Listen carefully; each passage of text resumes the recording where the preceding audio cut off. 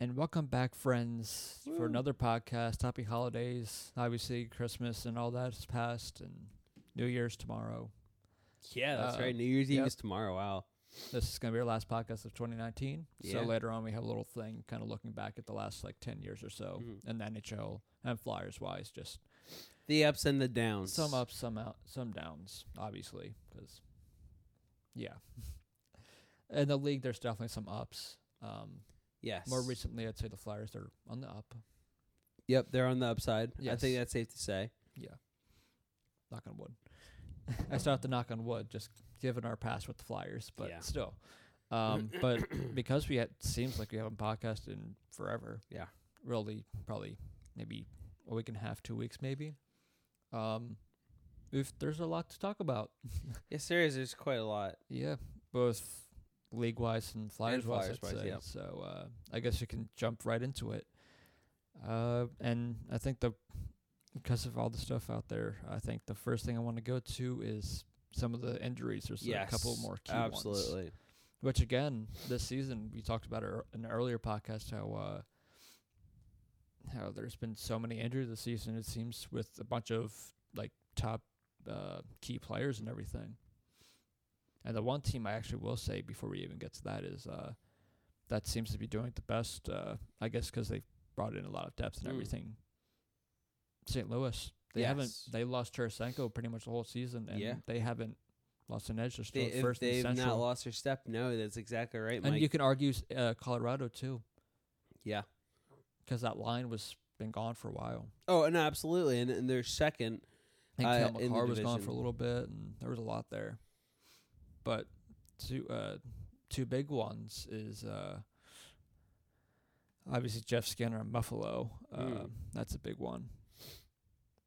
Yeah, and He's they, out 3 weeks, was it? 3 to 4 weeks, and it's an upper body injury. So, that's fun. Yep. Yeah, that's a big one, especially for Buffalo, because I know it was a while ago, but back to that Philadelphia game when we played them, it seems like, I know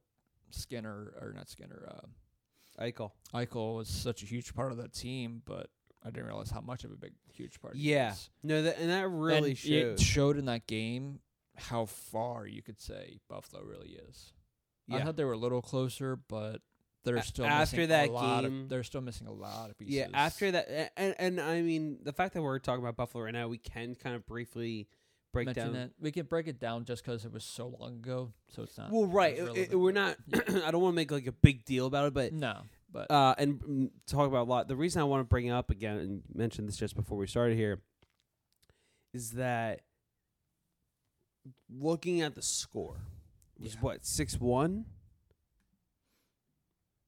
yeah, the Flyers scored a touchdown. They kind of get the extra point. Yeah, they failed on the 2-point point conversion, after, extra point, but it was literally minutes before the game started that the team, for obviously the Sabres, announced that Jack Eichel Was out for some reason. was out and would not play.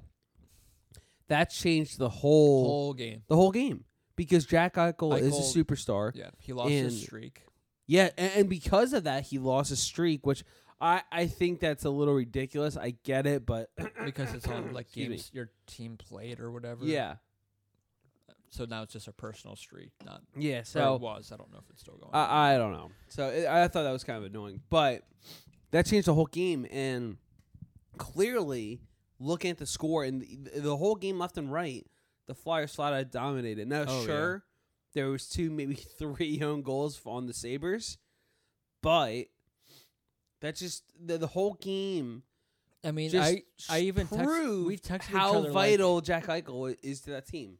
well, just that, and I guess more so the shock to that, and just poor coaching in that game. That was really poor coaching. I'd say. Yes. because they challenged a really bad.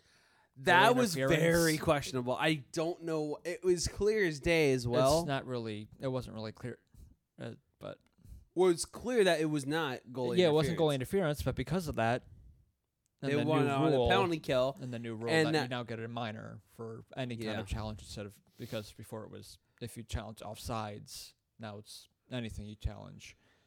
And Yeah. that's your fear is that when that happens, you'll get it wrong, And then that following power play, the Flyers scored.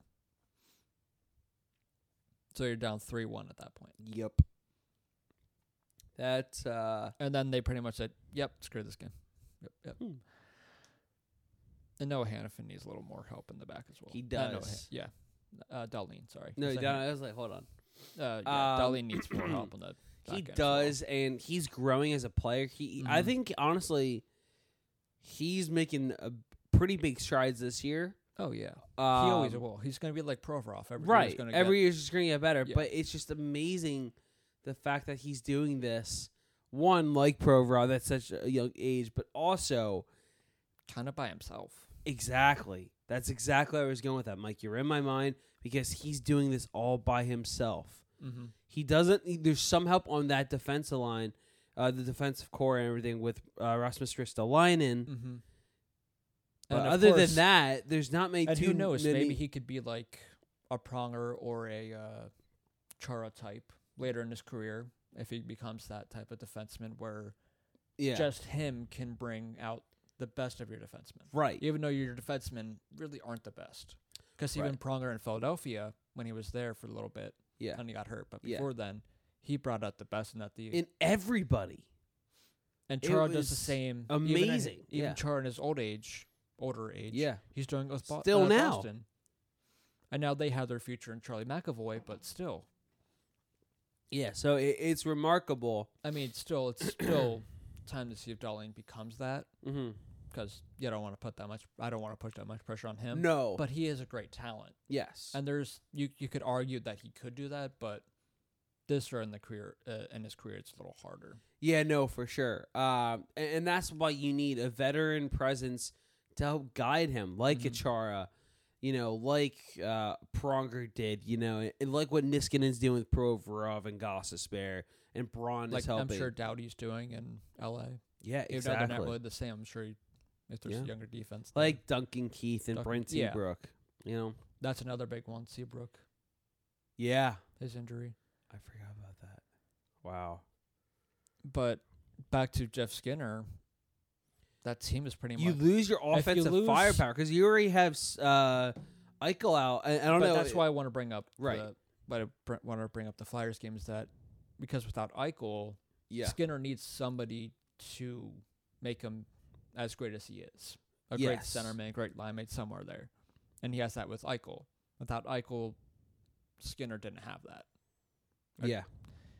And now that you're without Skinner, that's a good part of your offense you just lost for a month almost.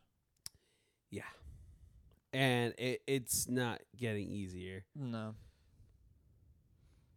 It's not, but at the same time, when you're talking about Buffalo, they're in a rebuild. So you're just looking at your core as a team. You're not really focused on your record or anything.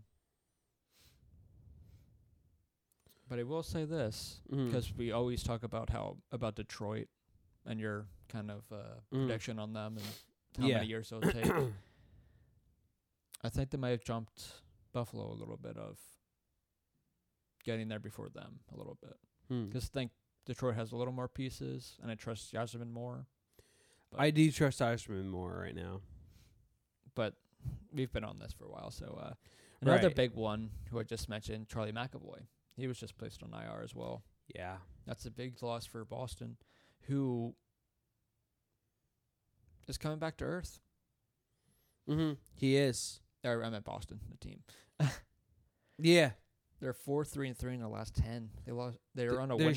They're still 10 points ahead of Toronto. That's how great Atlantic. their start of the season was. Do you know that they're 0-5 in shootouts? I mean, when you look at that team, that doesn't surprise you that much. No. Because even though they have that great line and everything, and Pasternak, who you could argue would be their best kind of shootout person. Yeah. But Bergeron and Marchand, I wouldn't say are the best option for. Marchand has some moves, and it's again a shootout. You don't always have to pull off the fancy move. You can just pull Giroux and just take a or clapper. Or you could do what Couturier does. Yeah, he scored only a couple times, but when he has, he's done it. So true. And even a guy that we don't even really like that much on the Flyers, Stewart, as in his play and everything, but that's one of his strong suits is Somehow, yes. his career percentage-wise and shootouts. Somehow, yes. And even Sam Gagner. Sam Gagner he's one of the best to do it. Yeah. It's crazy. And he doesn't really do any fancy moves either. No, he does from time to time, but he doesn't need it because he knows. He has that good of a shot that he doesn't need to. Yeah. And then there's people like Patrick Kane out there who just dangles the crap out of you. He pulled another magical move last night. If you have not seen it, I highly suggest looking at it. It goes up there with his famous shoot a goal against the Wild all those years ago. Like it's that good. It's crazy. But if you have your time, I'd take a look at that. Yes. But losing McAvoy is a big loss, especially on the blue line for. No, absolutely. Boston. Other injuries. So Anthony Mantha is out a minimum 4 weeks with rib type injuries for the Red Wings. Jeff Blashill, the coach, says it's not the head, which is always a good sign. A scary one here. Ilya Mikheyev had an artery and tendon severed in his right wrist by the skate cut in New Jersey a couple of nights ago. Ouch. So hopefully, and that's for Toronto's player. Hopefully, he's doing much better. Here's the big one for Chicago too. You could argue because DeHaan is also. Yeah, he's up. He's having surgery. Chicago. They announced like 4 to 5 different injuries, I think. Because Seabrooks is even more because he's getting his shoulder. Yeah. I think DeHaan's also a shoulder. Here we go. So it is, let's start with Calvin DeHaan. Yeah. His right shoulder. Actually, both him and Seabrook, both are right shoulder. I can't talk today. To both undergo surgery, and they're missing the remainder of the season. Brent Seabrook also had to undergo surgery on each hip.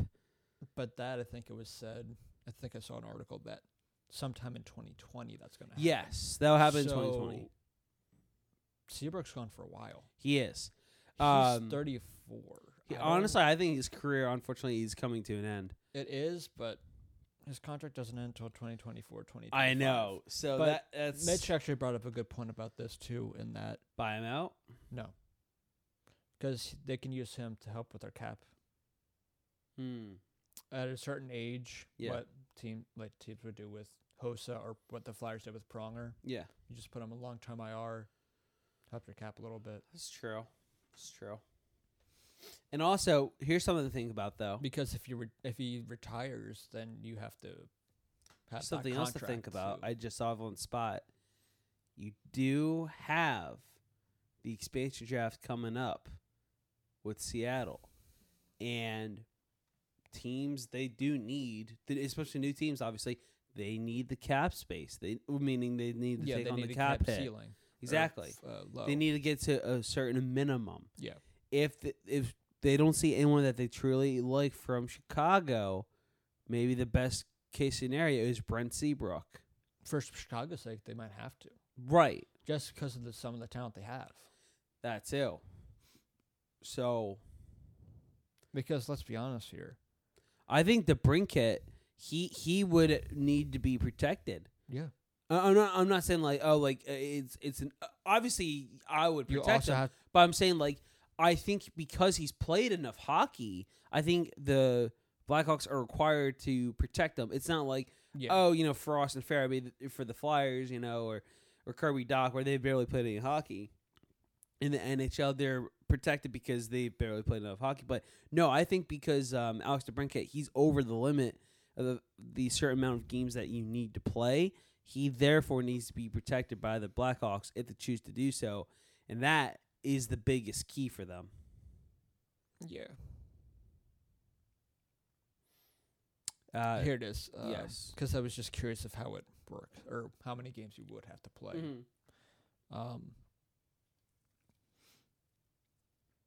So the 40 out of 70 games played requirement will not be considered until the beginning of the 1920 season. So the start of this season. going on right now. Got it.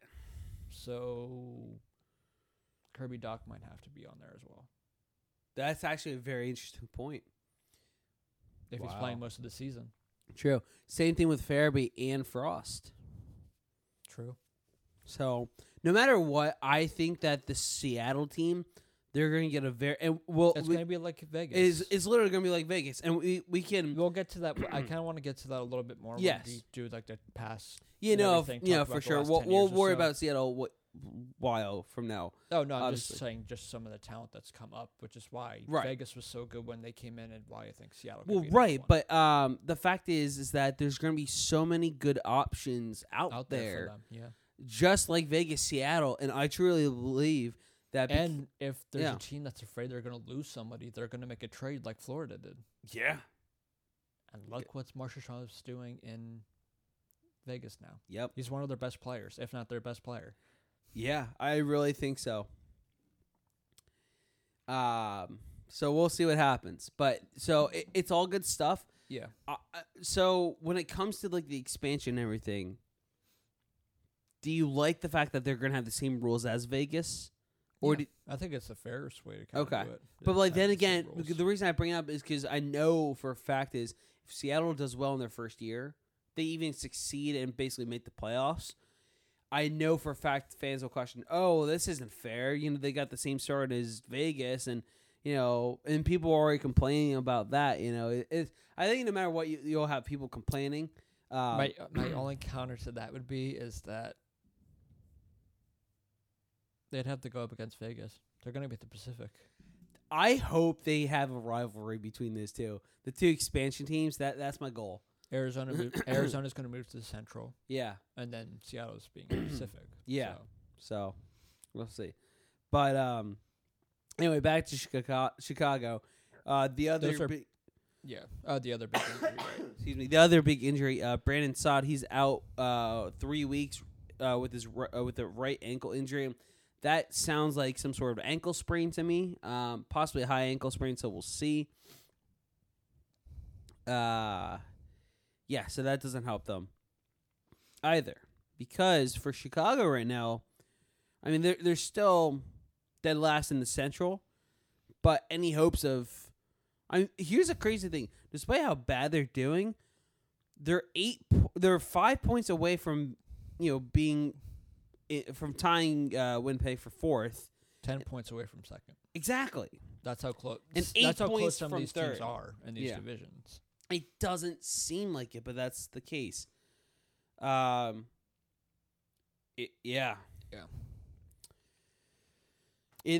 So there's that.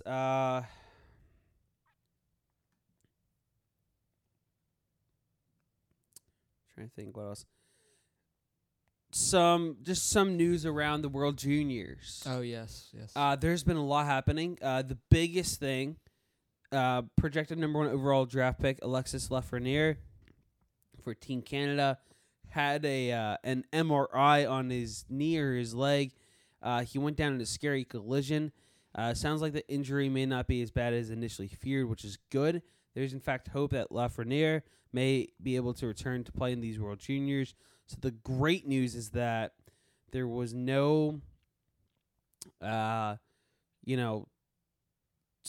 tears. There's nothing severe, which is always good news. And then Canadian captain Barrett Hayton, who's prospect of the Arizona Coyotes, in that very same game, actually, there was some problems before the game started. Apparently, he left his helmet on during the Russian national anthem. He screwed up. He apologized. This whole thing should be over.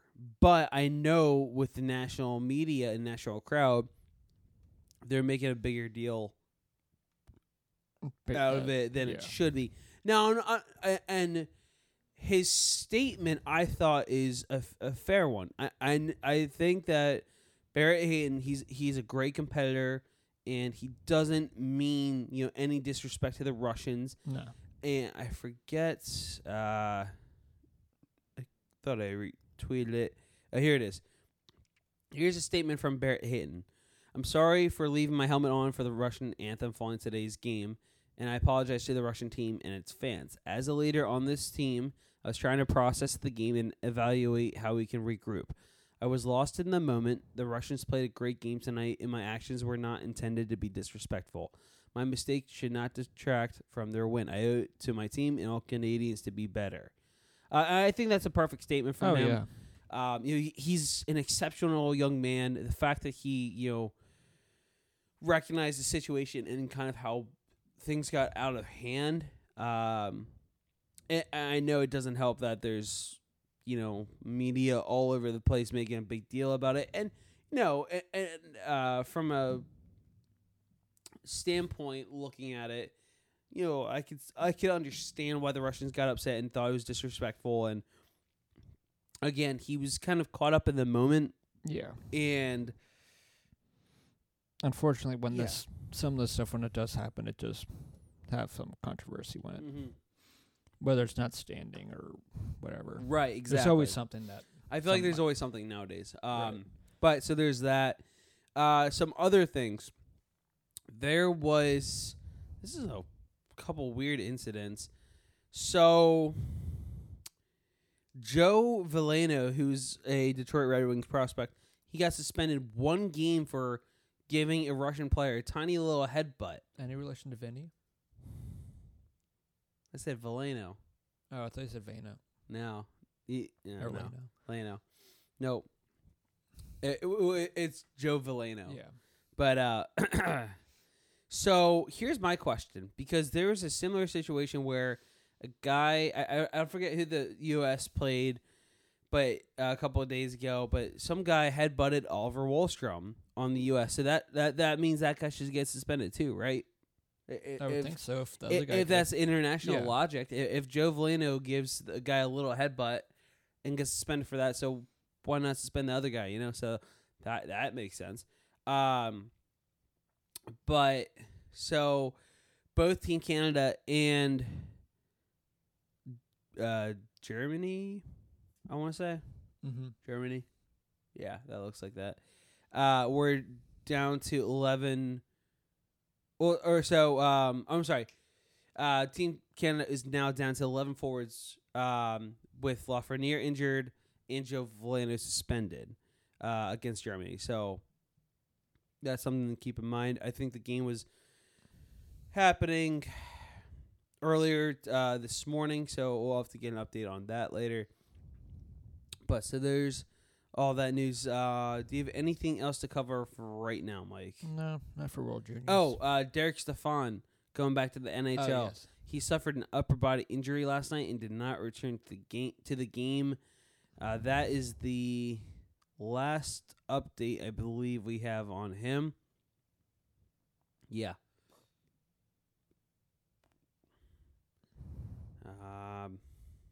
That's pretty much that, I think, for Yeah. around the league there. I do find this interesting, though. Just What's that?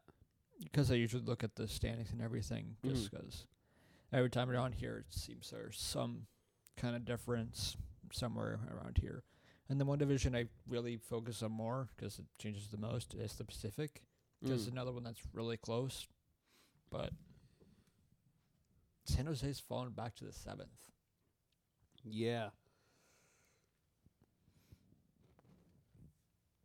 And Vegas is back on top where I thought they were going to be.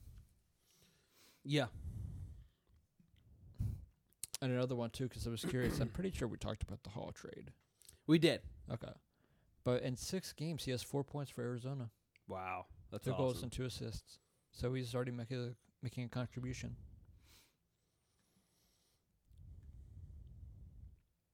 But like I said before we got on the podcast, what a weird year for hockey. Oh, yes. Especially if you talk about the past 10 years or so. The bottom 3 teams, Anaheim, San Jose, LA in the Pacific. Top 3 teams, Vegas, which isn't much of a surprise, you could argue. Vancouver, and then Arizona. Mm-hmm. And then right behind them, a point behind those two with 45 is Calgary. With 1 less win and one more overtime loss than Arizona.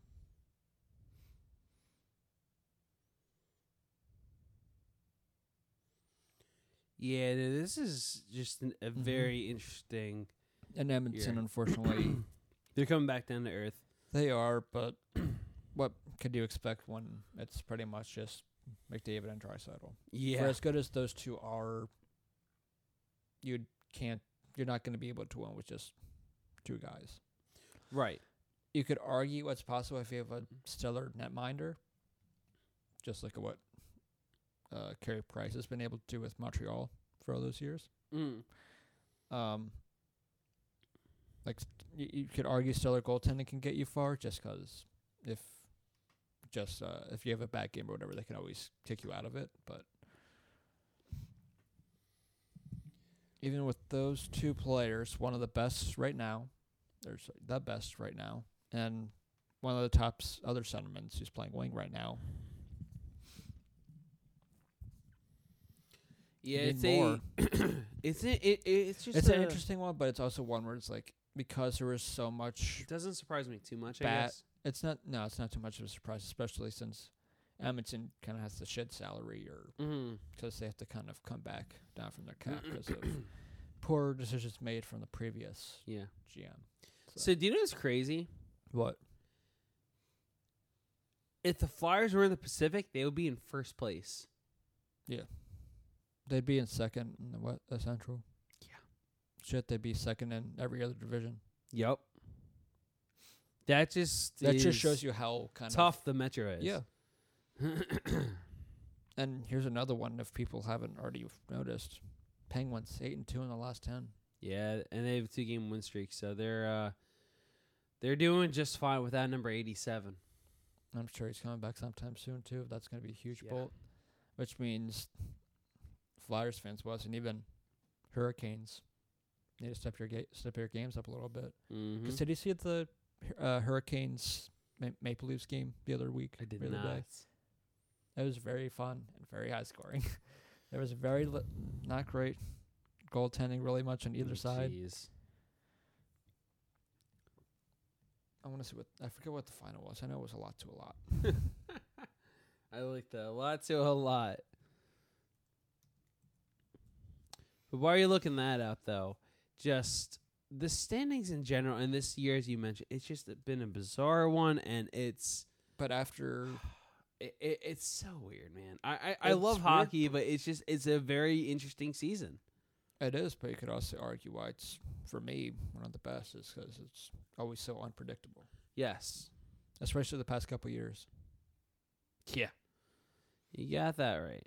Last year alone, just Which is funny because Yeah. I was watching the Eagles game yesterday, and the one commentator was saying how fun the NFL is because of the playoff format and everything, and how quickly some teams can get good or whatever with certain draft picks and everything. But like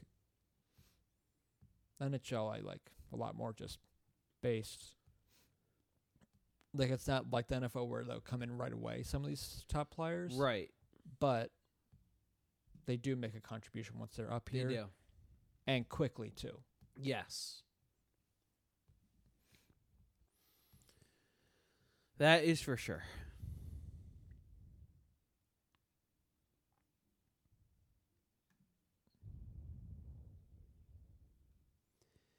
Yeah, no, I think overall, though, this season, it's a very exciting one.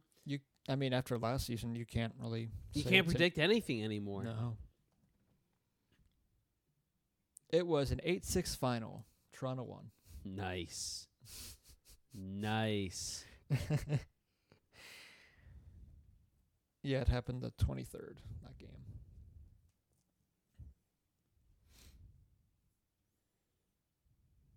But that was a game where, like, if there's somehow, I saw it on Twitter too, if there's somehow that could happen in the playoffs, I would really enjoy that because Mm-hmm. both teams were fast and both teams have a lot of offensive skills. As proven by the 8-6 final. Yeah. I think it was, I want to get this right, but I think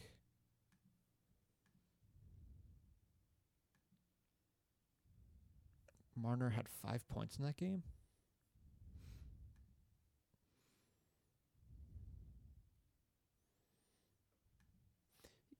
Yeah, I think it was like 4, but it was crazy. Yeah, he had 5 points. He had 2 goals and 3 assists. Ooh. John Tavares had 3 points.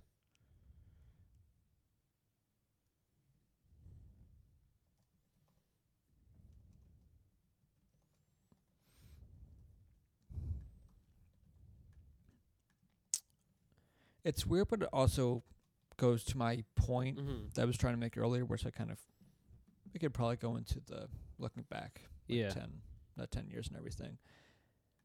I want to say since the McDavid draft, every year there's been some.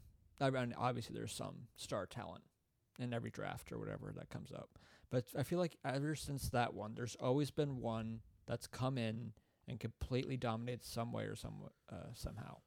Yeah. And just look at some of the teams that are great right now. All right, let's if honestly look at those top teams. Do you want to do like since like the McDavid draft? we can. Okay. But well, obviously Austin Matthews. he was Big drafted in 2012, right? It was- Matthews? Not Matthews. I meant McKinnon. Oh, Mac. He was. Yeah. 2012, 2013. I want to say 2013. Okay. Yeah. Sorry, I'm looking at the 2012 draft. Nail Yakupov going number 1 still gets me. Yeah. Oh my But that- gosh. It was 2013, 2014. Where no, he didn't even go number 1. McKinnon? No, he went number 2. Oh wait, no, I lied. Hold What are on. you talking about? No, Yeah, he shoot. Sorry, I'm getting this mixed up because I'm Sir, looking. what are you? Sorry, I'm looking at the rankings and they rank Seth Jones as the top North American skater. That's why. Sorry, I'm You all want over to the say? place right Want now. to know what's even crazier? Yeah. That year, 13-14. For that draft. No, just the final. Colorado had 112 points. They won the Central. Yeah, no, they were. I remember that year because I remember how well McKinnon did that first year he came in. He was electric. dominated. It was so exciting watching And then the they playoffs. they fell off the next couple of years. Well, here's the was- thing. That goal by Nino Niederreiter Mm-hmm. honestly derailed the Colorado Avalanche. Like,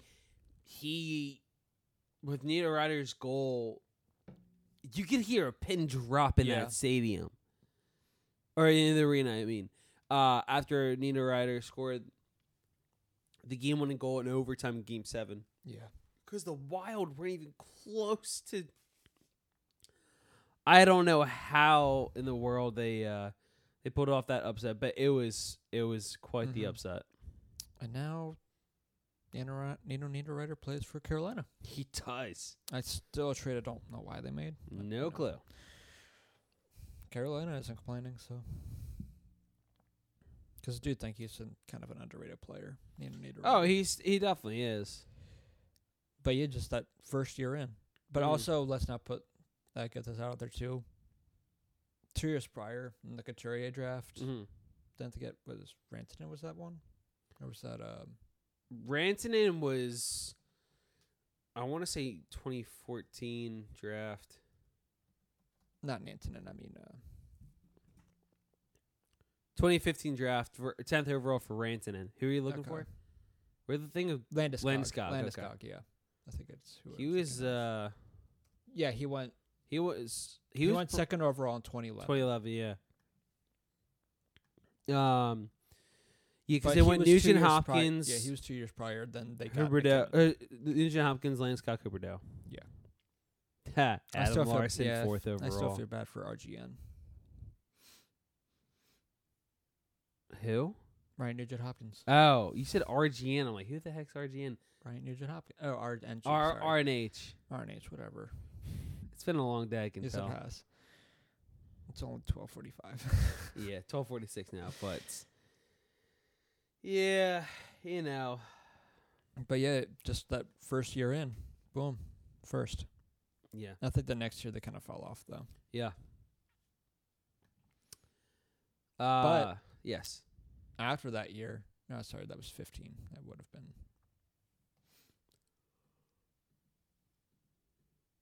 No, maybe it would have been.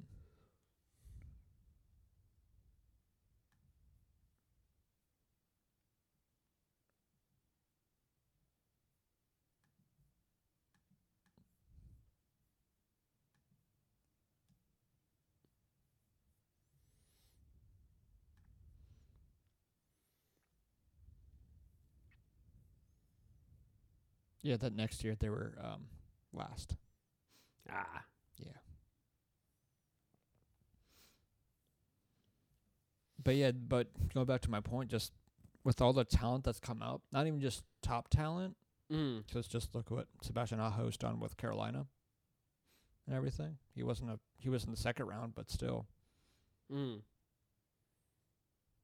Hockey in general, I think, is just getting better. It's getting faster. It's getting now. it's getting better. It's getting faster. It's amazing. And not even just that. If you look at, I'd say even since then, maybe even before.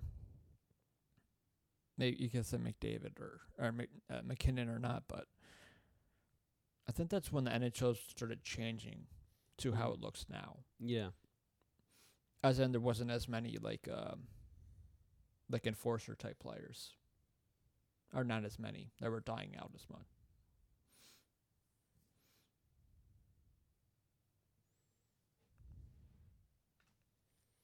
But out of the past 10 years, Jeffrey, what are the top moments that have impressed you the most in the league? Let's start with that. League-wise, all right. Because you did had two. Actually, there's a bunch of big ones if you want to talk about Cup winners. Penguins 3 times, Blackhawks 3 times. I think And then up there, honestly, Blackhawks 3 times in 6 years. Yeah. 2010, they won. 11-12, they lost. And that was... meaning they didn't win it. 13, they won. 14, they lost. 15, they won. So, but looking at those years, because literally in the last 10 years alone, not even last 10 years, last 9 years from 2000. Oh no, last 10. So 2009 they made the conference finals. 10 won the cup. 11 they lost in the first round. But then look at this: 2012 conference finals, 13 Stanley Cup champs, 14 conference finals, 2015 champs. Yeah. How does a team do that? It's amazing. That just shows how well that core. That honestly is the last dynasty we've seen. Yeah. In recent memory. Pittsburgh's a close one. Pittsburgh is close. Despite them winning back-to-back cups, I don't consider them a dynasty. Because the other one was 09. There was a couple years in between. Well, right. I mean, sure, there's that too. But my thing is, I'm not trying to be biased. Oh, no. Because, not obviously we're Philly fans, but still. I'm saying that I don't think they're a dynasty because look at the deep, deep playoff runs that Chicago had consecutive years. Yeah, that's Pittsburgh. a good point. Yeah, Pittsburgh had always struggled in the second round. So Pittsburgh, they made the finals in 08 and 09. The one in 09. 2010, they lost in the second round, if not the first round, to Montreal. I think it was second round. 2010. Or 9. I'm sorry. No. So 2010, because they played the Canadians. I want to say they lost in the first round, if not as the second round to the Canadians. 2011, I don't remember how. 11 or 12, I don't remember. 2013, they went to the conference. 11-12, they lost to the Flyers. Oh, right. Duh. How did I forget that? That was in the first round.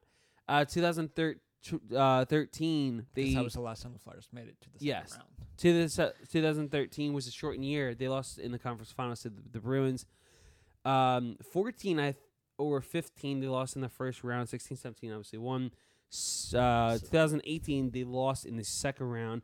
This past year they lost in the first round. So they made the playoffs consistently. Yeah, but they've not been able to go deep in the playoffs consistently. I will say this: they were a dynasty, but They're Chicago, a mini but- version of a dynasty. Oh no, I meant Chicago. Oh, Going back to oh, Chicago. Chicago, they're the dynasty. They're a hands dynasty, down. but then after that last one, they kind of They fell dipped down back. big They time. fell down. Because I think the Even turning though- point. Even though you could argue a lot of that team Mm, is back again because they keep bringing them back because they brought Shaw and Sod back. They yeah. did lose Buffalo, and let's not forget he was on the first one. Yes. And then they won 2 more cups after without Yeah. him, which is nuts. I will say this. For Chicago, I think the turning point is was 2016. They were in the playoffs. They lost to the St. Louis Blues in Game 7. Yeah, I Was that think the first round they lost. that was first Yeah. round. I think that really turned that quote and ended that dynasty. Yeah, it that did. moment right there. Which is funny because that's almost similar to baseball wise the Phillies. Yeah. You could argue they were not really a dynasty, but No, they were dominant. they I almost consider them a dynasty because even though they from only won once. right, even though they again they're like that mini Yeah, dynasty like but Pittsburgh. you're saying more like Chicago in that every year they were deep Yeah, in the they were playoffs, but- right there basically. And then the killer was the losing 2011. yeah, Yeah. for the Phillies, but With that Ron one, Howard, yeah. that's a couple years later for Chicago. Right. So there's that. Honestly, let's go biggest surprise next. Again, I have to say the talent. If you're talking, if you look at the beginning Mm-hmm. of 2009 to like 2015 ish, Yeah. 16. You still saw Vancouver was goons. in the top because they had the Yes. Sedins and Kessler, and Lundqvist was in Vancouver still. And the Say first that again? Vancouver was really good at the beginning. They went to the You mean 2011 Luongo? Luongo, sorry. Yeah, I was What'd like I say? Lundqvist. Oh, Luongo. Yeah. I was said like, the wrong- sorry, I I just got said the thrown wrong off. L. Oh god. But then San Jose and LA had a lot of good playoff series Yeah. against one another. Anaheim was always pretty dominant around that time. Washington was always a laughing stock because they would always lose in the first round after Yeah. being to the top. But let's not forget, you can argue that to be a surprise. The last 2 years, Mm. first time cup winners. Yeah. Blues last year, and then the Capitals the year before. Blues I'm kind of mad about, but I'm happy now that Ovi got his cup. Me too. He's one of the very well deserved Mhm. deserving players to get that. There are a lot of well-deserving ones, if you want to put it that way. Mm-hmm.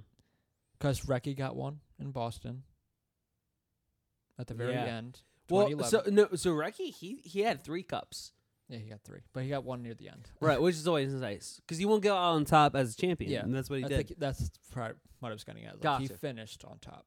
That makes sense. Teaming Yeah, the Blackhawks. 2015. Yep. Mark Good. Streit. Mm-hmm. Gagne, Simone Gagne, in yep, 2012. LA. Yep. Richards. Richards, yeah. You could argue 2014. Obviously Ovechkin, who I just said. Ovechkin. He's still not done yet, but still, But the fact that he won. He got one. Because Yes. before then, he had so much pressure on him. Remove the C. He's not the and same. I'll be one of the first to say I was one of those people that said, if you can't get these things done, you need some sort of change. And maybe stripping the C from him was that little extra push to get him over the hump. But hey, I got to hand it to Ovi and Yeah. these guys. They got it done. If Evgeny Kuznetsov. Oh, let's talk about this too. Yeah. European players Yeah. have gotten a lot better. Kuznetsov. I will say this. I know. I'm not sure how Pasta. globally this works because I think Canada might still be number 1. But I think for me personally, I think Russia is the top in the world. I think you're right. Because They have the top goalies. yeah. They have the top defenseman. That they do somewhere. Somewhere. They have great offensive players. Mm-hmm. And oh yeah, we didn't mention this, but Ovechkin's getting suspended a game because he's going to sit out the All-Star game Yep. And to like rest for the playoffs. yeah, and Which- like yeah. NHL-wise, why do you care about your All-Star game so much that you're going to suspend players who want to rest when people pay attention to you most during the playoffs. And he's one of your star players. And he is You'd want him to go far. one of the best goal scorers we'll ever see in our Yes. lifetime. And everyone... Easily of the decade. It was fun seeing him in the playoffs. Oh my God! I was when the Caps won the cup a couple years ago, and he got the game, he got like he scored a goal, if not scored like I think he had 2 goals in the cup clinching game. I was hoping that he was the one to score if the game went to overtime or like just it was tied late. I was hoping he would have gotten the game winning goal in overtime for the hat trick or something like that. That would have been the greatest thing ever. And I would have been cheering for Ovi left and right because he's such a competitor. After that, he rightfully so partied until the next season. Oh my God, that was the greatest thing I've ever seen. I know they're a rival, but he's one of the players I've liked. I've had tremendous respect for. And he's grown as a true team player because early on in his career, it was safe to say he was literally a one-man show. Oh, yeah. But he really took in the ability of understanding what a true captain should be like. And he's done it all now, and I'm so happy for him. And the only thing next, if the NHL actually does it, is go back to the Olympics. Yeah. Gold medal. That would be cool to see for him, too. But I don't think he has one, at least. I don't think he has so. a medal, but I don't think it's gold. Probably not.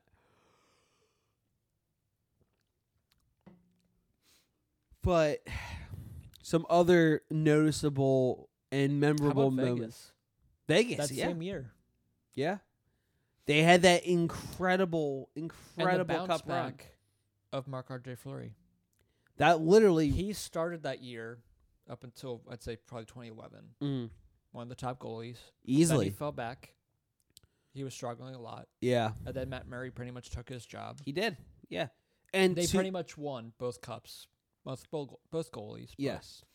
At one point, Murray I will say this. You got to hand to Marc-Andre Fleury in a veteran move.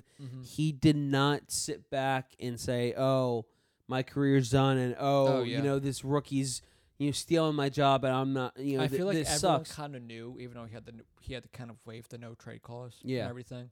I feel like everyone kind of knew he was going to Vegas. Yeah, oh yeah. No, everyone Everyone did. It was the most predictable pick. Yeah. In the expansion draft, And rightfully so, because he found his game again in Vegas. and he's more enjoyable to watch because he's in Vegas and not Pittsburgh. Well, you only play him twice now. Yes, but no, and If that, because sometimes the backup comes in. And in that case, we're playing Subban. Yeah. A very That's reliable backup. But no, he's been enjoyable to watch, and Yeah.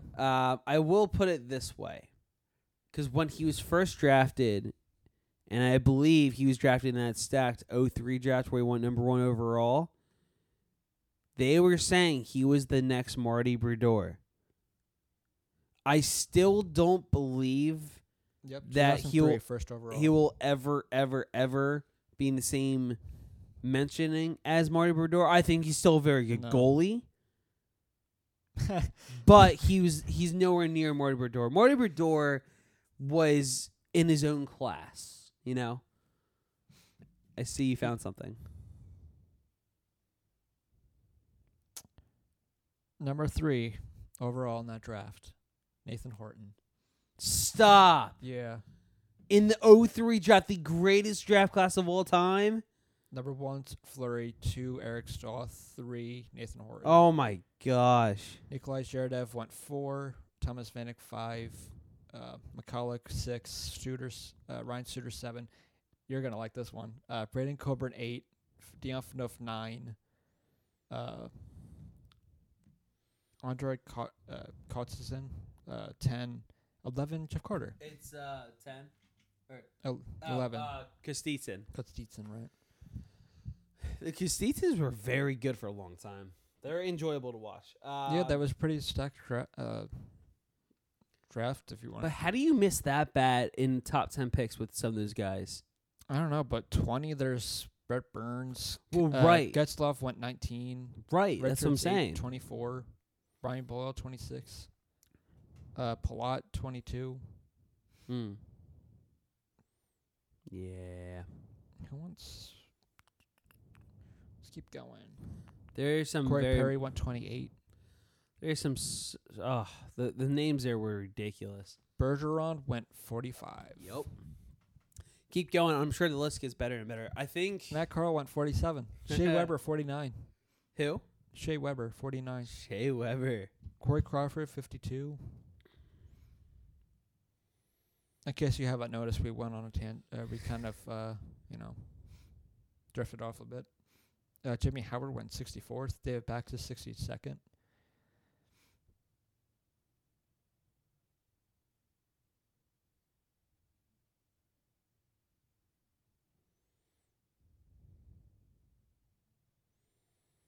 Yeah, there's some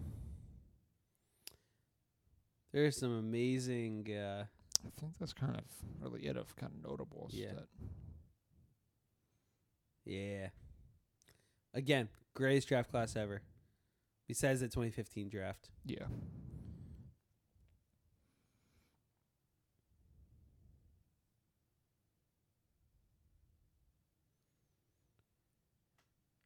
Anyway, moving on. So, Mark Mathot went 168th Margaret Thought. Nice. in the 6th round. So here's my question. So we're covering some of the best moments. Bruno Gervais went 182. Bruno Gervais, what a throwback name. Oh my gosh. Now, Mike, we've covered some of the best moments in the NHL. Are there any other top moments? Joe Pavelski went 205th in the 7th round. Yeah. He was a 7th rounder. Oh, boy. Uh-oh. What'd you find? That was the Flyers pick. They traded it to San Jose. Oh, guys, come on. The Flyers selected Vladislav Skirko. Well, that hurts. They could have had him. A lot of people could have had a lot of people. That's a good point. Jay Rosa won 227. Oh my god! All right, Mike, we're getting way off topic now. Let's get back to swing things. So, looking at the decade as a whole, Mm-hmm. we've covered some top moments. Give me 3 to 5 of your top moments around the league, not Flyers wise, but around the league. If you are like basically just a true hockey fan and just an absolute unbiased fan, you don't have a favorite team hypothetically. Look at the top 5 moments in the last decade now. Let's start at number 5 together, and we'll break our moments down each moment. I don't want to sound biased, but I'm gonna say number 5. The Flyers come back against Right, the and Bruins. I'm not saying like you're being biased. I'm saying like because as a true hockey fan, Because that was really fun to see. That Not was only just so- for that series, but Game 7 they went down 3-0, 0-3, yes. and then they came back and won. The Thanks series to a and the timeout by- game. yeah. 4-3. So basically, I'm gonna put number 5 that, but also the reason why I have that over the Kings Over comeback San Jose. over San Jose because the Kings weren't down 3-0 in Game 7. Yeah, I agree. It was still a remarkable moment, and I have that at, like, only 6. very few. Yeah. You can have that at 6. It's very few teams that have ever done that. But the fact that the Flyers were down also 0-3 Mm-hmm. in Game 7 away in Boston, That was a very vital timeout by Laviolette, yes. So I think it's safe to say that is easily a top 5 Yeah. of as an NHL fan for the decade. Oh, yeah. Number 4, looking back again, the last 10 years, think of all the moments. This is such a tough choice because I might say L.A. LA, okay. Not back-to-back, but they were in between the Blackhawks runs. Yeah, You okay. have to throw them in there just because I feel Yeah. they were right there. So They kinda basically they pretty much went back and forth with the... they did because it went LA, Chicago, LA, Chicago. Yeah. Literally, they each won 2 cups in 4 years there. And in those games, Jonathan Quick became... Jonathan Quick. Yeah, a well-known name. He started on his head a lot of times, especially in that series when they had to come back against San Jose. Yeah. He was a big part in why, and also Drew Doughty and Kopitar and those guys. Yeah. And then they brought in Jeff Carter. That obviously helped as well. That was back in 2012. That was huge. Yeah. And I'm going to go a bit of a different route. Okay. Sticking with Chicago, but I'm going to go the 2013 Stanley Cup Finals. Okay. That was still, for me, probably the best Stanley Cup matchup I've ever seen. Was that against New Jersey? No. Chicago against the Blackhawks. Against Wow. Blackhawks. Wow, that's a good series. Wow. Chicago against the Bruins. Did you accidentally hit? Were you playing yourself Chicago versus Chicago? Yeah, in how'd you know? Yeah. The Chicago Blackhawks against the Boston Bruins, probably the most. Yeah. It was a shortened season, and that's why it was such a great playoff run for every team, because teams were well rested. You got the best playoff hockey I think we'll ever see. Each game was very close.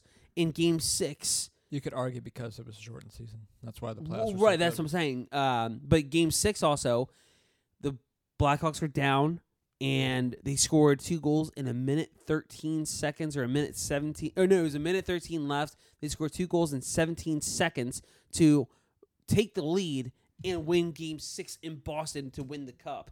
That was, again, one of the most electrifying Stanley Cup Finals I'll ever see.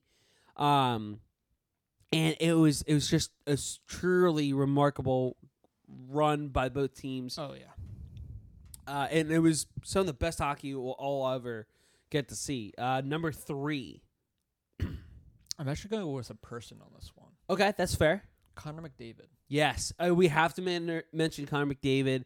I think it's fair to put him at 3. That definitely is. I don't think you can put him much higher. I think 3 or 4 is a good spot. Somewhere around there. Just because his emergence. I hate to put this because whenever there's a star talent, you always have to compare him to Crosby and Gretzky. Oh, yeah, for sure. Because he literally he was deemed the next one. And Edmonton. And Edmonton is so fitting because it's just, it's amazing. And look what he's done. He's quickly become one of the highest paid players. He's scored. And not only just that, he's been the best player. He's been to the playoffs once, which sucks. But he dominated those playoffs. Not just for the him and Edmonton, but for NHL in general, because not a lot of people can see as much of the talent as Edmonton Oilers fans. Yeah. So, ready for this? This is how dominant he is. He's the fastest player in the NHL. He is by far one of the most skilled. He was third in the Calder Cup final voting his first year, where he played in 45 games. He still put up 48 points. Who won the Calder that year? That was, oh boy, how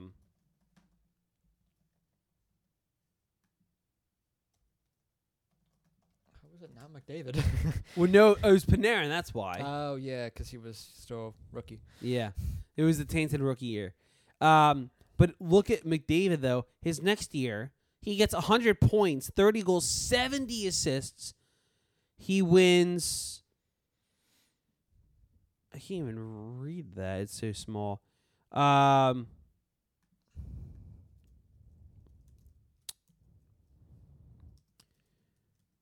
to find. Here we go. In 16-17, he won the Art Ross, he won the Hart, and he won the Ted Lindsay. The next year, 17-18, what does he do?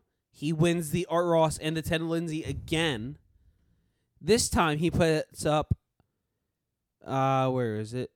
108 points, even better. 41 goals, 67 assists. He was 5th in the Hart voting. Yes. He was 26th for Selke voting. The next year, which is last year, 116 points. Which means... And he didn't even win the Hart. He got 3rd. He's 5th in Lady Byng. 4 straight All-Star appearances or votes. And if you're going by this standard... he's already at 63 points in 41 games. I think he's going to shatter 116 points I this was year. actually going to say because every other year it seems he's going up 8 points. He's going to get 124 points. I like it. Just because if you look at his stats, Yeah, you're not wrong. he went up 8 and then 8 again, And then 8 Not again. even just this. He did it in less games last year. Yeah. He did in 4 less games, and he put up 8 more points. And let's not get this out of the way too. He's doing it himself. Yeah, he has Draisaitl there and Nugent Hopkins, but they it's don't play just together. him. It's just him. He's doing this himself. That's why you need people around you because He you can't just do it has yourself as forward. Unfortunately, 435 current points.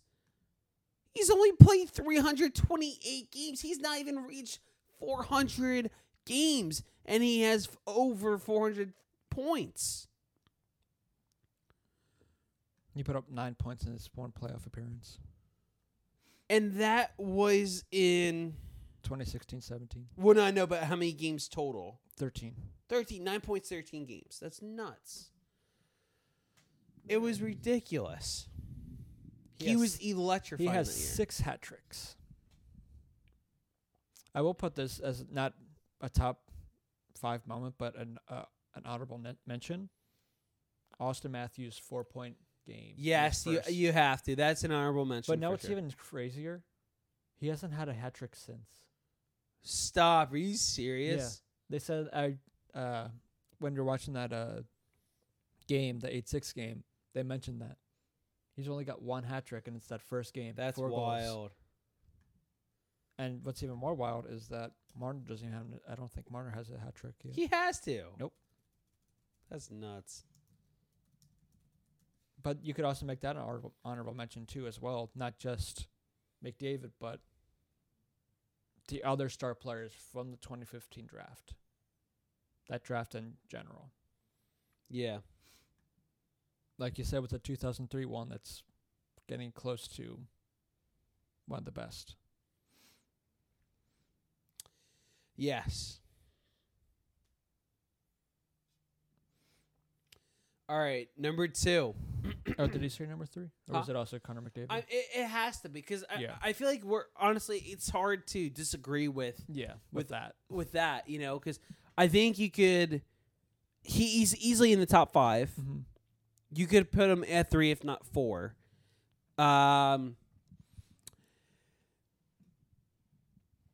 Okay, it's hard. I want to. You know what? I'm not gonna put them in top 5. It's gonna be honorable mention. Last year's Tampa Bay Lightning, regular season. Okay.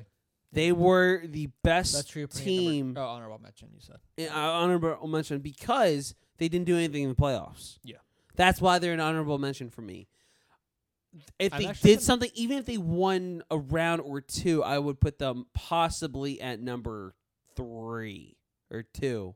I'm going to put 2 for number 2, but more so for one team because I want to go with both Washington and St. Louis just because they both won their first. Right. But I want to more say St. Louis, and mainly because of that is, 1, St. Louis because they had been here for so long, and that was their first, and 2, the little girl.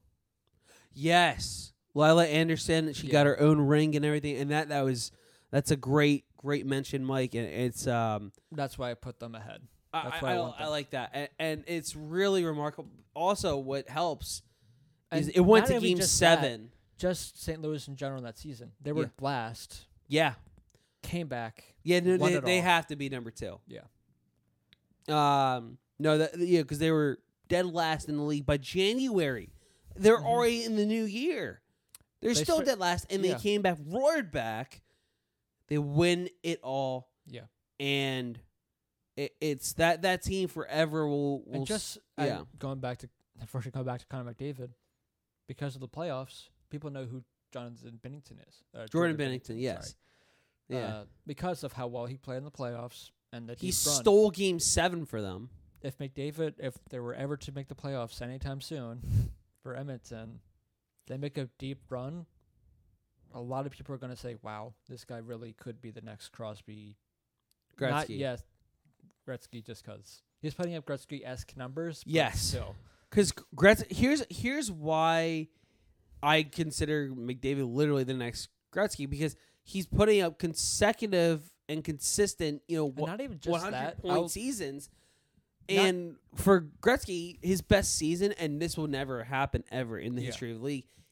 There's been, I think, if not one, I think a few times he's put up 200 plus points in a season.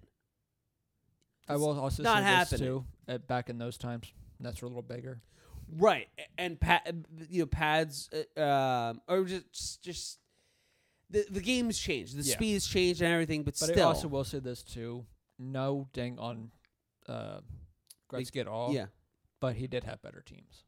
absolutely, McDavid's doing it by himself. yes, which makes it remarkable. Which is similar to Crosby because he's kind of had to do it by himself for a little bit there too. he had Malkin, He had Malkin, sure, and also Fleury, Mhm. but and I guess Letang too yeah, Letang, James Neal, at times, yeah. yeah, But still, he had little pieces and everything. McDavid's all by himself, yeah, and Draisaitl now, but still, still. yeah. but anyways, I don't want to take that away yeah, from no, St. Louis. but good, 'cause go back to number 2, St. Louis. I think that's a great pick. I know because I think I've mentioned 2 honorable mentions. Do you have any honorable mentions you liked before we talk about number 1? Pittsburgh winning back to back. Yeah, no, that's a great honorable You mention. You can't can't not- deny it. Yeah, Because but what's even weirder is that they've done it twice. They did it in the 90s. yeah, and they and did then the they did- 2015, 16, 17. Yeah. Yeah. No, that's a great point. I even It's didn't so think weird. about that. And they have 5 cups overall. They have 3 from 2009 through 2017. You can't put them in. You can't. It's yeah. not the same as the Blackhawks when they won the 3, No. but still.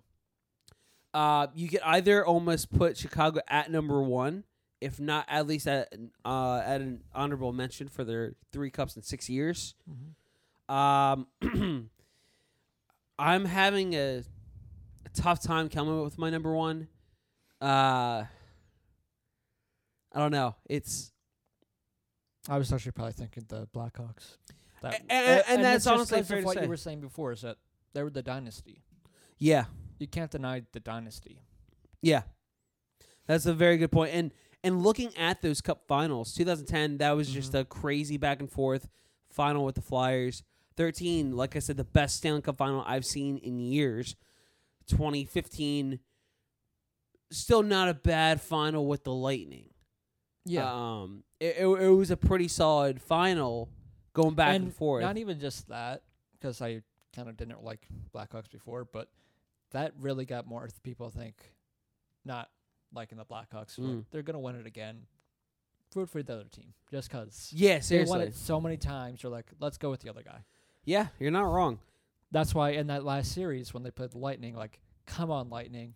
But it's not also, even just that. The Lightning in that series, because that was Ben Bishop and Vasilevsky, who people didn't know of. yes.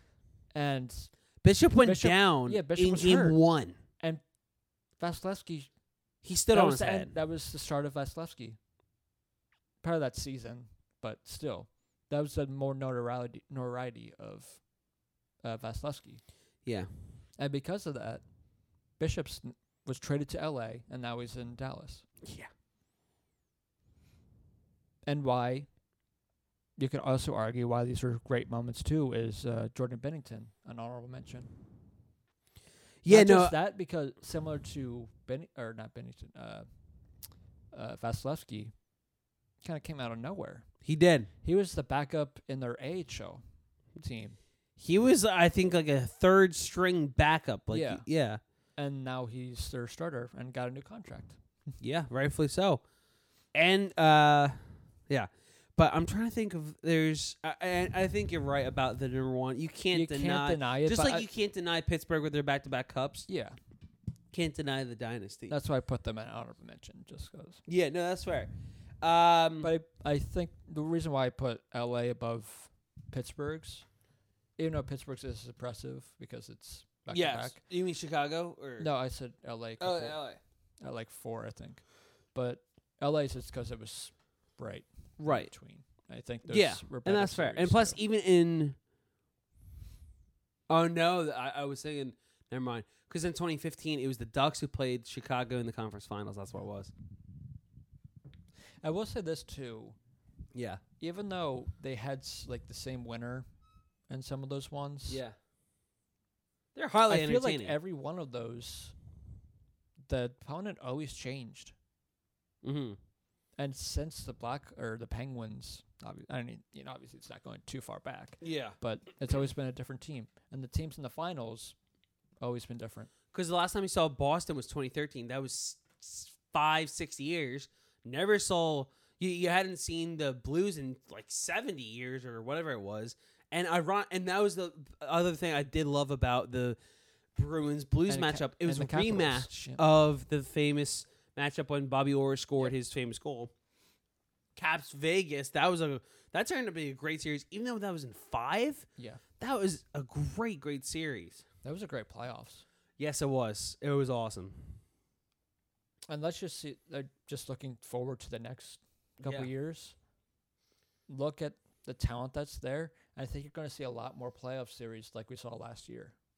Yeah. Where, obviously every year you could say once the playoffs come around, you can't really focus that much on the season because it's completely different. But yeah, I think more so you can say that because once the teams are in, they're in. And I think the top teams that are right now are probably going to be the teams that are battling right around there.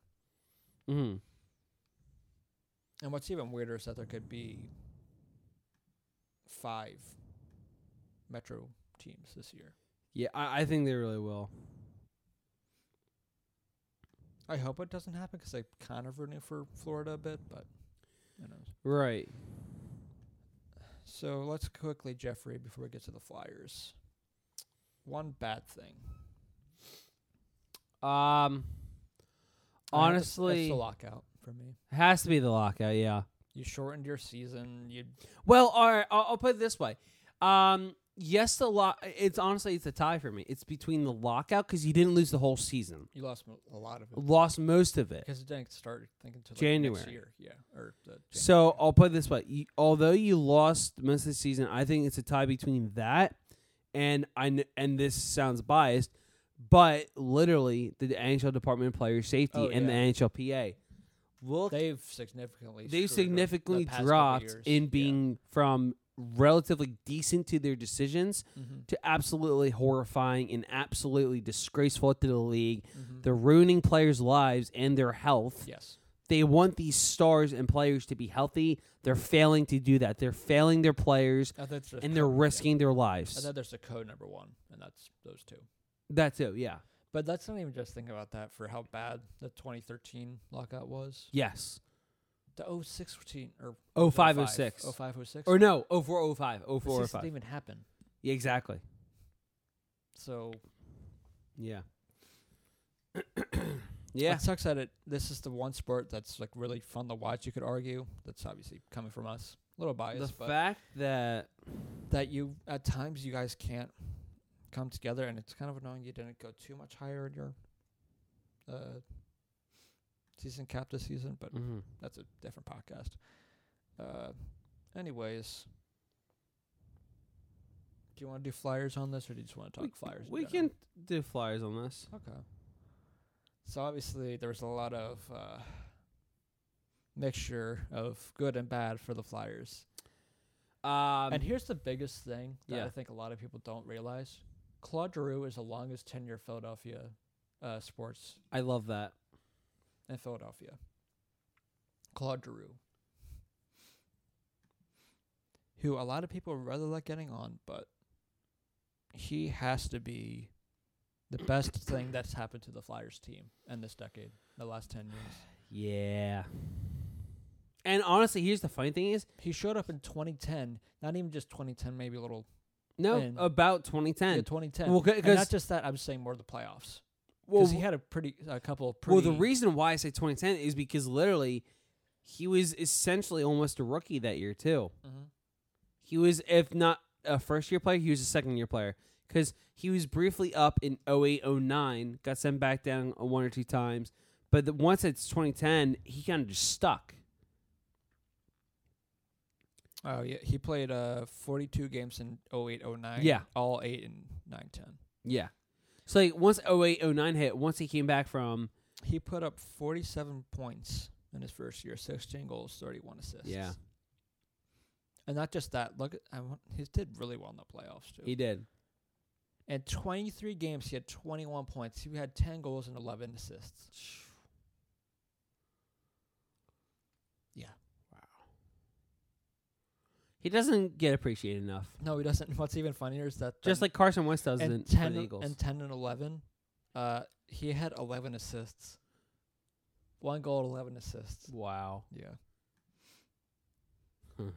That's crazy.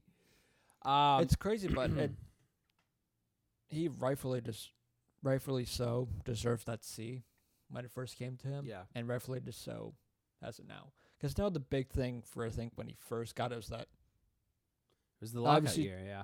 no, just him being the captain said he's not really the best Right. talking to the media and everything. His playing does the... Because when it Yeah. was Briere were still here. Yeah. And Briere was so much better at doing that, and I guess more so probably the locker room at that point. You could Again, argue. well, here's the other thing. He was more of a veteran at that point, so you would think. But still, that was the end of Brier's playing career for Philly. True. He got bought out at the end of that season. True. But yeah. But he did get a lot. I think that whole Flyers team got great leadership from Pronger. Yes, that And that little helps. time they had him. It greatly showed. Yeah. And not even just in that playoffs. In yeah. that playoffs and everything. I know. The 2010 playoffs. All right, so I guess did you want to do like best and worst moments for top 5 for Philly last decade? Okay. So number 5, Are you honestly, doing best for? Let's do worst first. let's then do best. worst first. Okay. Let's do happy then. The bad. Let's do the bad first and happy. I really think number Number 5 is Chris Pronger. His injury. His injury. Yeah. That That was forever changed the dynamic of the Philadelphia Flyers. You could feel the whole franchise change that And not moment even that just happened. That I think it changed the NHL Yeah. because he got in the eye, and I'm sure that happened Because beforehand. but if you noticed, more players started wearing visors. more players got visors, and I think it became more mandated too. to It get did. visors. Because again, it wasn't anything that was Vicious. vicious. It was a It's follow through shot by That's Mikhail accidental play, but you're like, Grabowski. and then it's like, whoa, that little thing could kill a career. It did. I mean, he probably only had a couple years left to begin with. Even before that, I'd say even before that injury, he had injuries before then. No, I so- know. I'd say he at least had a solid 3 to 4 years, Mhm. depending on injury. Yeah, But still, yeah. a lot of this changes if he doesn't get that injury. Yeah. That happened in 2011, right? 2011, 2012. Because he didn't play in the Winter Classic that year. He didn't. Did he play in the playoffs that year? Oh, No. he didn't because of injury, right? Yeah. The Flyers probably could have made it to another round if he was there. That's what I'm saying. Because Imagine if As he was great there, as that series was in 2012 against the Penguins, it would have been over a lot faster. It killed the Flyers, like physically. It did. Because that next series, New Jersey pretty much Well, destroyed not only us. that, but they underestimated New Jersey. Yeah, But here's my thing. I did. If too. Pronger was there, It could have been a different, it would have been over in 5 for the Flyers Penguin season. and not just series. that, And they would have probably shut down New Jersey. probably, and also the scrum at the end of the season, Mm-hmm. you probably might not have happened, or there might have been times where it probably would have cooled off a little more because Pronger was on the ice. Mm-hmm. Because it's Chris Pronger. Yeah, and you don't want to mess with them. No. But my my favorite memory from Chris Pronger is everyone getting pissed because he would always take the puck Yeah. in the playoffs. That's the best. There's a great video online of basically if you But just, let's not even yeah. just as bad as that was. Tiemann really did step up after he that did.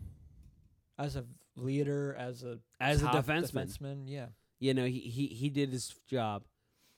But you know, Pronger he that was a big loss. yeah. And that literally because of that, the Flyers changed their draft strategy. Mm-hmm. That's why they took so many defensemen like the next 4 years after that. All right, number 4. Well, is that your number 5? Chris Pronger. Yeah. Yeah. Okay, number 4.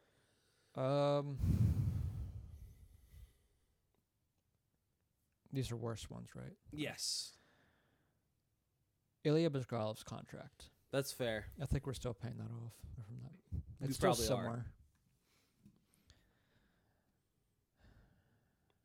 Yep, it's still there until 2025, 2026. Of course. Yep. Thanks, Homer.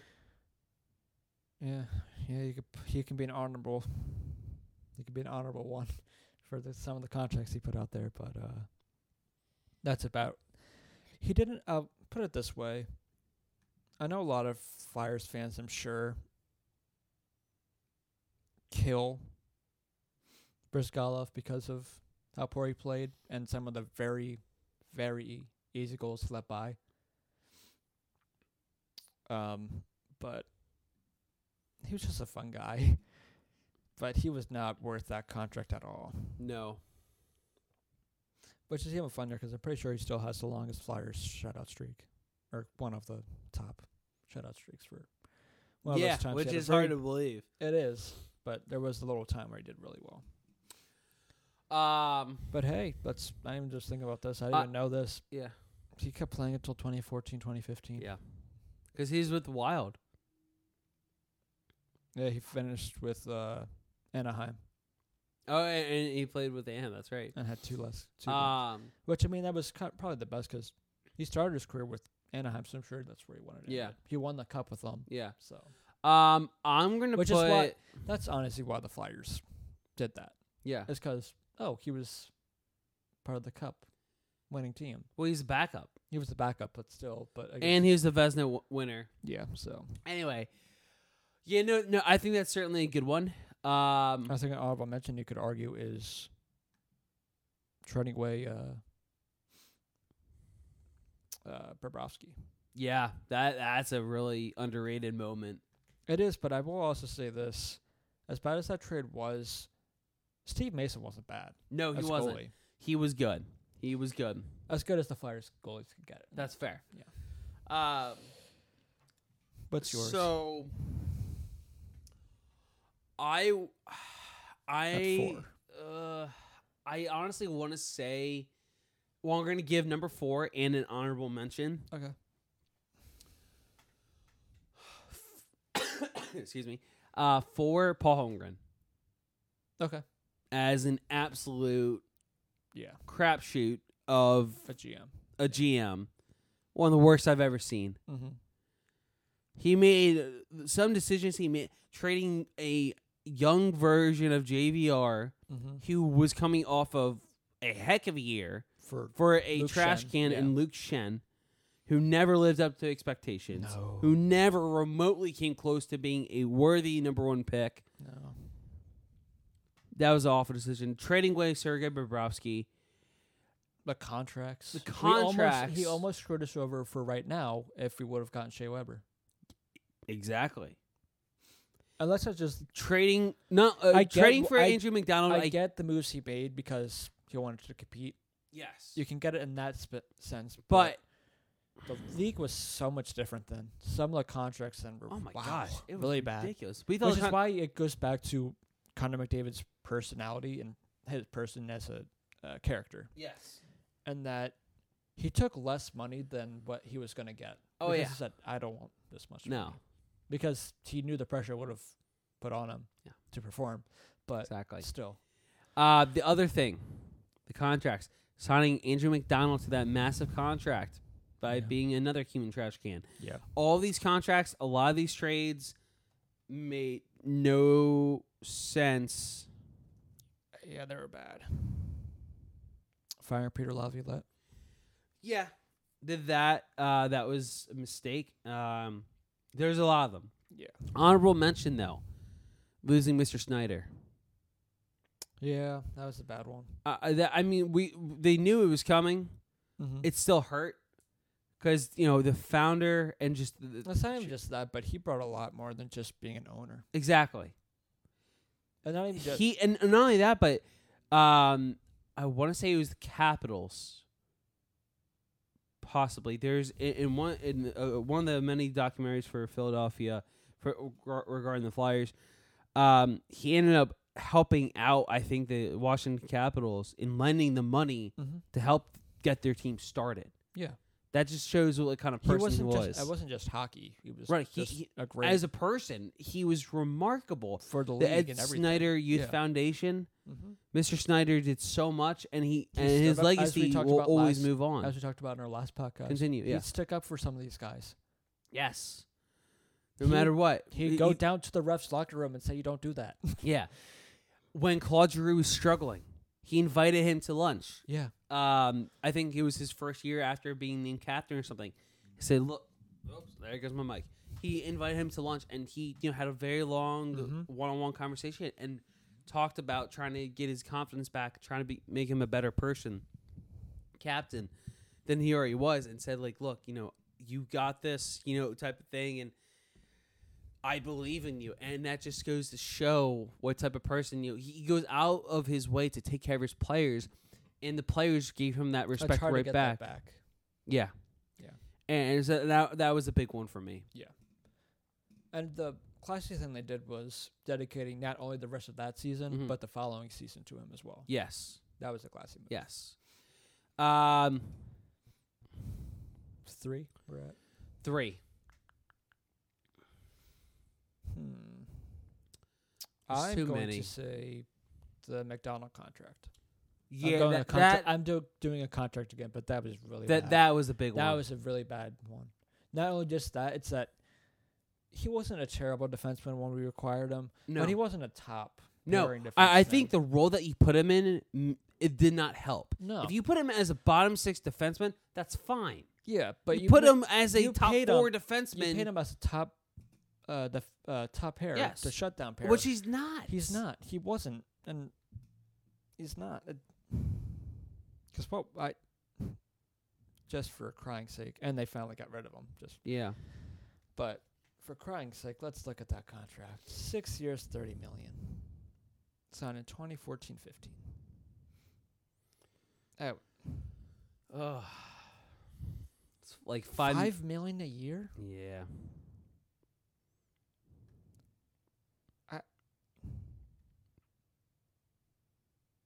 Rightfully so. I will say this: both Niskanen and Provorov deserve the contract they have. Yes. Not that the Flyers gave Niskanen his contract, but because they're actually a shutdown pair, which McDonald was not, especially at that point in his career either. That's my 3. What's yours? Or are you going with that one as well? You could argue it. But I guess you kind of put that with Holmgren. Yeah. So that's my number 4 still. Number 3.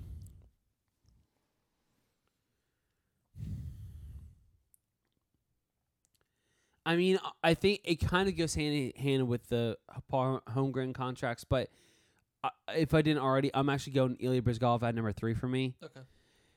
He was projected to be the number 1 guy. He was. He was too much of a head case. The Philly media ate him alive. Yeah. That's the one thing that was with him, because when he was in Anaheim, and Oh my Arizona, God. You not- could yeah. tell. which is what we say all the time about playing in New York. Yeah. And Philadelphia, Boston, these are the worst cities to kind of play in. Yeah. And especially if you're struggling. Right. If you're doing well, you'll get obviously the praise and Yeah. everything. But when you're not, that's when you kind it's of just like the step up. fans. The Yeah. fans of the media, they'll eat you alive if you're not prepared. And Bryzgalov, unfortunately, never had to deal with that as much. So no, coming here was not great. he was and not prepared for it. Unfortunately, 24/7, That didn't help either. that didn't really help either. But that did make him a fan favorite. It did. It made him a fan favorite for his personality. Yes. And that when you would say you hate him because of the leaky goals he would let up or anything, Yeah. you're just like, oh, he's just such a nice guy. Yeah, He's right. a good guy. Yeah. And he still goes to it was like a couple season or 2 ago. He's still going to Flyers. Yeah, I games. know. That He cracks me just up. got a regular seat. He was just sitting in the seats. I will say this though. Just you have to have your own kind of personality and Yeah. also be able to handle the Philly media. Perfect example again, Chris Pronger. You didn't really want to mess with him, No, but- because he would play mind games with you. It was that, and also Chris Pronger had been around for a while, Right. and knew what to expect. Yes. So But he was just a menacing force, and it's like even if you ask like an an interesting or weird Yeah. question, he would kind of poke fun at you. Yep. And it's like, all right, no, now I don't want to bug him type He's of the thing. best. But And not only just the best, he's literally working for the league now. yeah, I started working for the league while I was still with the Flyers. Yeah. I thought he's Technically. been with Florida still. No, I meant Oh. when he was hurt, but still Yeah. under contract with the Flyers. He Oh, got a that's right, job that's with right, the yeah. League. But yeah, so but just for Briz, and there's a lot of weird situations, like there's like reports of him, like I think like falling asleep in meetings and everything. Yeah. And his comments did not help a lot post game and also pre game stuff. Like days before the Winter Classic, he was mentioning he was going to sit on the bench, enjoy drinking out of his thermos, and drinking his hot tea, and it's stuff like that did not help.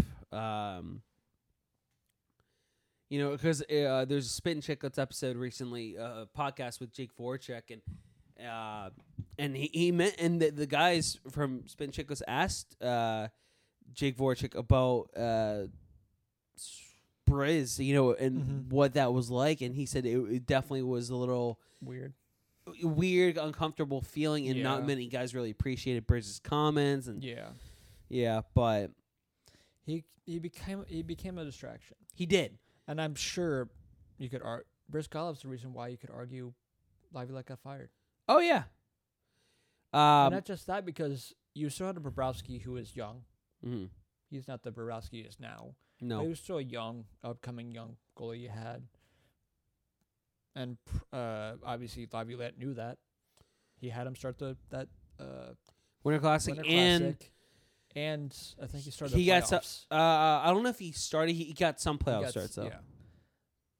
But unfortunately, he was still developing and everything then. And then he had Brizgalov, who would always play by a leaky goal. So, and unfortunately, that's going to be my number 2, Jeffrey. Huh? I said my number 3, right? Yeah, those 3. We're on 2 now. Yeah. Firing Peter Laviolette. That's my number 2. That I think that could certainly be an honorable mention, but if anything, that could be pretty high on the list. He did such a great job with the team. He was a heck of a coach. He still is. Yeah. Yeah, I kind of wish it would have given at least a bigger leash that year. Yeah. But Again, because it's, I don't know. It's a very tough. that's a tough thing. It's a tough one. I don't Yeah. know. I hate to lose him, but look at the guys he had since. I know. He had Hackstall, and then Scott could Gordon put- for a little bit. I guess you could put Hackstall in there. Yeah, I was going to say, Hackstall has to be an honorable mention. If anything, honestly, I think I'll do this. You Laviolette could is my even honorable argue- mention. Hackstall is number 2 for me. You could also put one for Berube. You could. And not just that, it's that even Laviolette, too, had time struggling with goaltending, obviously, but both Hackstall and Berube hurt Mason because they Yeah. were playing him too much. Yeah. They didn't understand. And Berube didn't get the best out of Couture yet because he only put him in the defensive zones. Yeah. Yeah, but yeah, I think you make a good point for Hackstall being number 2. Hackstall's number 2 for me. There's too many decisions that he made that didn't make especially with the young sense. players too. It, he would it al- was an awful. Because his way of like dealing with players that were struggling was just, all right, Yeah. we're just gonna sit you,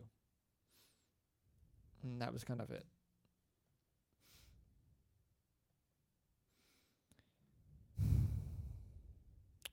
Number 1's a hard one. Oh, I know what my number 1 Yep. is. Goaltending. Oh, I wasn't even thinking of that. My number 1's goaltending because you haven't had great goaltending. That's fair. You had you had bad to okay goaltending. I will say that's an honorable mention because that's definitely a biggie. Number 1,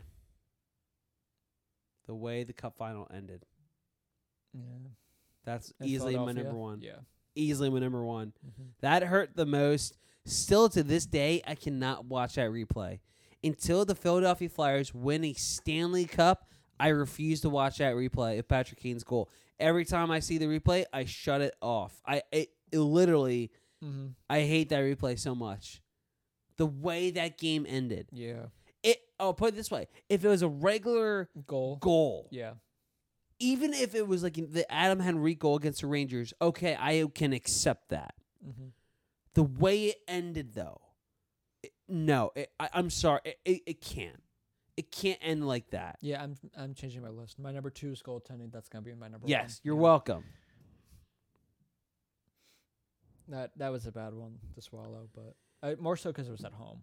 But that too, but it's just that was a heartbreaking. It was a heartbreaking way one, to but end. also this too, because there was a the little season. time that there was like, I think we could potentially come back a little bit here. Well, here's the thing. Because not just that, because Drew had a great goal at one point. That was amazing. Yes. I'll put it this way: if it wasn't for Joel Quenneville being the smart coach he was, because a friend of mine, Scoop Cooper, is a hockey historian. Yeah. He said if Joel Quenneville did not change his lineup after Game 3, the Flyers would have won the cup probably. Probably, yeah. Because the way that Joel Quenneville rebounded after Game 3 and said, okay, I need to change up my lineup. They still lost Game 4, but they came back, dominated Game 5. I think they scored 6 goals.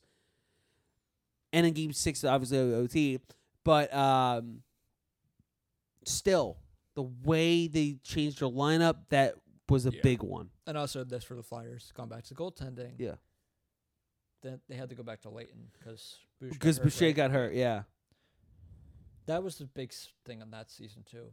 Goaltending. Yeah, it was. They Not went just- through 4 goalies, I think, that year. Ray Emery. Brian Boucher, Michael Leighton even went down himself earlier in the year. Backlund. I forget his last. Yeah, but it's just. It's not the same as last year's, the many goals the Flyers to use, but still. Hey, credit to Bush. If it wasn't for Bush, we would've made it in. So let's go to the happy Jeff. Okay. That's Honestly, my number 5. it's been so depressing. That save from yes, Boucher. it's been so depressing that I forgot we still have the happy list to get to. Yeah, the Boucher at number 5. The Boucher. The save in the shootout. Boucher. And then his celebration. Oh, that was just remarkable. That whole shootout. Yeah. Came down in Game 82. It came down to Game 82. It went all the way to a shootout of all course. things. And Briere and Drew, and this story has been told many times, they were talking to each other literally like the night before about shootout moves, saying, oh, like what if this goes to a shootout? Because for the longest time, Drew and Briere were really close. Yeah. They were rooming together and everything. They lived together, yeah. Yeah.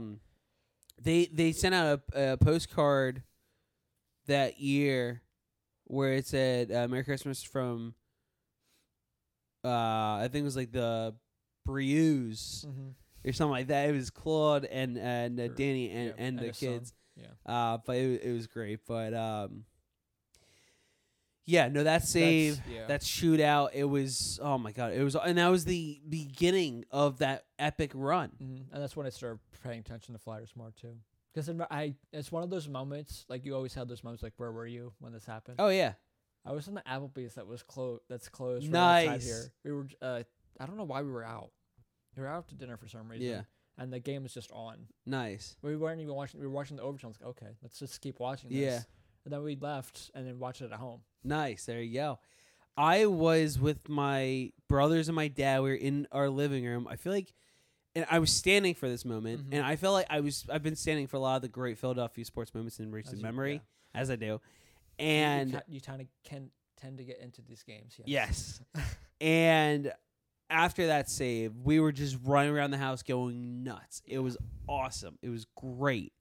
And we were just, chanting, we're going to the playoffs, and just, and it was awesome. We were celebrating. It was awesome. Mm-hmm. All right, number 4. Sean Couturier. That is an underrated moment of the decade. If it wasn't for that Jeff Carter trade, the Flyers would have not had Jake Voracek and Sean Couturier. And Wayne Simmons. Well, that was the brain that was the other one. the Rankiewicz trade, but still. If you're saying both trades that you make. Right. But yeah. But still, Sean Couturier as a whole, though, look at the impact he's had since arriving in Philly, and how much of a player he's not grown. Even just that, he was the opposite of Brizgalov, who we just mentioned, but the Philadelphia media, Yeah, they went on him easily. Everyone hated, for some reason, Couturier because Yeah. he wasn't putting up offensive numbers. not even close. I'm sure he had his little devoted fans. I was one of them. Yeah, I've always been a Couturier fan. yeah, And I'm so glad that he finally got an A. me too. And now that and not even just that, you want to know how bad of a coach you could argue Hackstraw was? Yeah, Sean Couturier went to him and said, "Can you play me more on offensive minutes?" And since then, his offensive numbers have been phenomenal. He scored the last night as well. But yeah, he's very underrated. He Oh, is absolutely. absolutely going to win the Selkie at some point. he needs to. It's If the Flyers make the playoffs this year, I'm gonna put this right now. I'll put money on it, Jeffrey. all right Couturier will win the Selkie, this year. and if he Alright. does, I'm gonna be a really rich dude. I love it. Honestly, it's. I'm gonna mention yeah, Couturier number- here, Okay. but again, it's going back to Number those 4. trades on Okay. June 23rd, 2011. That's my number 4 moment. Okay, those trades. The trades. Mike Richards, your captain, your franchise leader, basically. Mm-hmm. He gets traded to the LA Kings, and everyone's like, "What the? Oh my God! Like, are you serious? What is going on?" Get Braden Shen, who's a top prospect, and Wayne Simmons, He's played only a couple of games. who's a former second. And I was like, "What the?" Heck? Minutes later, Jeff Carter to So, Columbus for One of your best scorers. the 8th overall pick, and Jake Voracek, and like a second or third kinda round pick. I have a theory on this. Yes, Because that previous year was when they played Buffalo, right? yes, 2010, 2011, yes. I think they were moved because, for me, I felt both Carter and Richards did not show up in that playoffs. There's a There were lot of moments reasons where they didn't show. There was a lot of reasons why they were moved. Yeah, that came out I- later, but yeah, Right. No, I knew where you're going at. So I'm going more on play right. and the crunch times. Okay. Yeah. Okay. Well, and also just playing wise in general, though, there was times where, and this kind of involves Laviolette. There was, again, going back to Spin Checkouts, there's the Mike Richards interview within the last month or so. He mentions Laviolette. There's the whole dry island thing, and that's obviously different. But on and off the ice, Laviolette essentially viewed Chris Pronger as the captain of the team.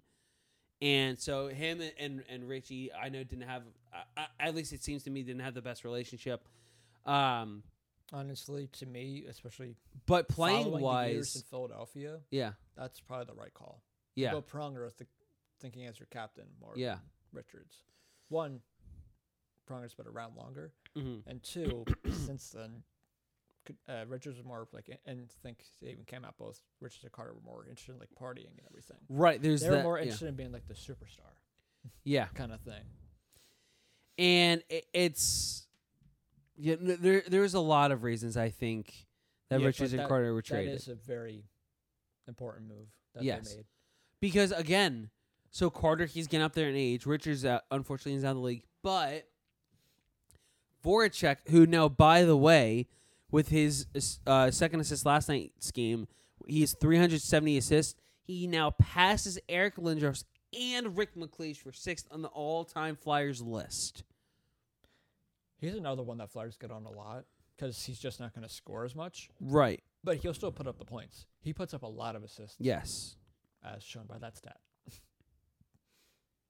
And let's not forget about this. You did, I guess you could say, you lost two kind of fan favorites in Carter and Richards, but you gained a new one in Wayne Simmons.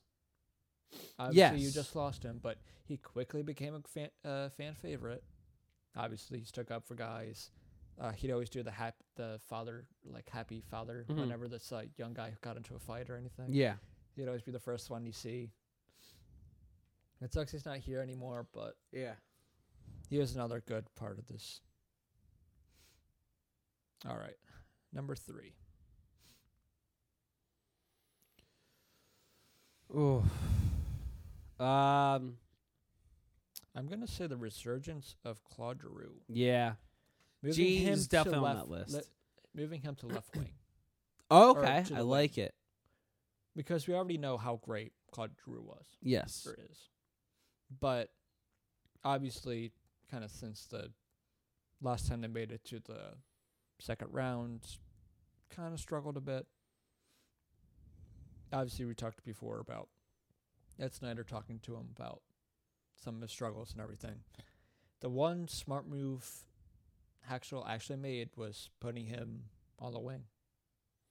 Yeah. That was the only move I will ever applaud Dave Haxtell for. Mm-hmm. Because Giroux found his game again. He had a 100-point season. 102, to be Yeah. exact. Yes. And he can still take faceoffs too. Mm-hmm. We're seeing now because of, like, I'm sure it might have happened before, but since I've noticed more centers, 2 centers on the line in the league. And it's fun to see Couturier take the reins of being the number 1 center. And you can't deny that first line. Giroux, Couturier, Konechny. That's a filthy line. When Yeah. they actually put them together. That's different all the time, but still, that's a filthy line. What's yours? We're at number 3, right? Yes, sir. Man.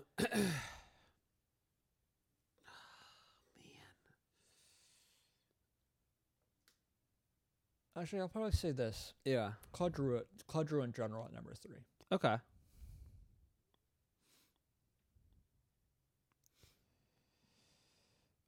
Because I know what my number 2 and 1 are going to be. I have an idea what my number 2 and 1 are going to be. They're probably going to be extremely similar. Yeah.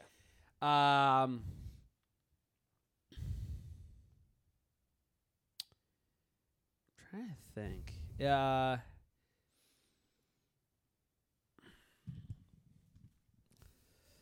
Man, this is tough. It is.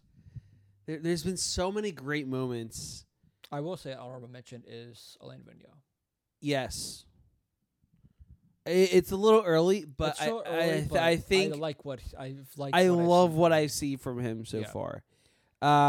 He'll call out. You know, okay, I got one. Number 3, Ron Hextall. That's a good one. That's a good one, Jeffrey. Yeah. He's my honorable mention, but yeah, he's a good one. Number 3, Hexy. I got you. So although there's been some bad, obviously, there's been some great. Yeah. He drafts was- Morgan Frost. He drafts Joel Farabee. He drafts Cam York. He signs Phil Myers. He drafts Travis Konechny, Ivan Provorov, Travis Sanheim. He signed goes to a great deal. A great deal. For the Yes, Flyers. he signed a lot of these guys to great deals. He's drafted Morgan Frost. Obviously Provorov and them. but Yep. Yeah, and Konechny. Konechny, yep, mentioned. Patrick Lindblom. Oscar Lindblom in the 5th round. By the way, Oscar, if you are listening to this, please get better. We need you. Yeah, he starts his treatment next week. By the way. He does. Just God bless that kid. I feel. Yeah. I still feel god awful for him, man. Oh, he also found Carter Hart. He did. Carter Hart, our savior. And not just Carter Hart. He found about 4 or 5 other goalies. really good potential goalies. Yeah. So Ron Hextall, Even though number 3. he did have some, he did yeah. get some rocks in there, Yes. anchors. You could argue. The Dale Lee but signing was the bad. Yeah. Big thing he did was fixing the stuff from Holmgren, cap Yes. reasons, and smart contracts. Yes. Absolutely.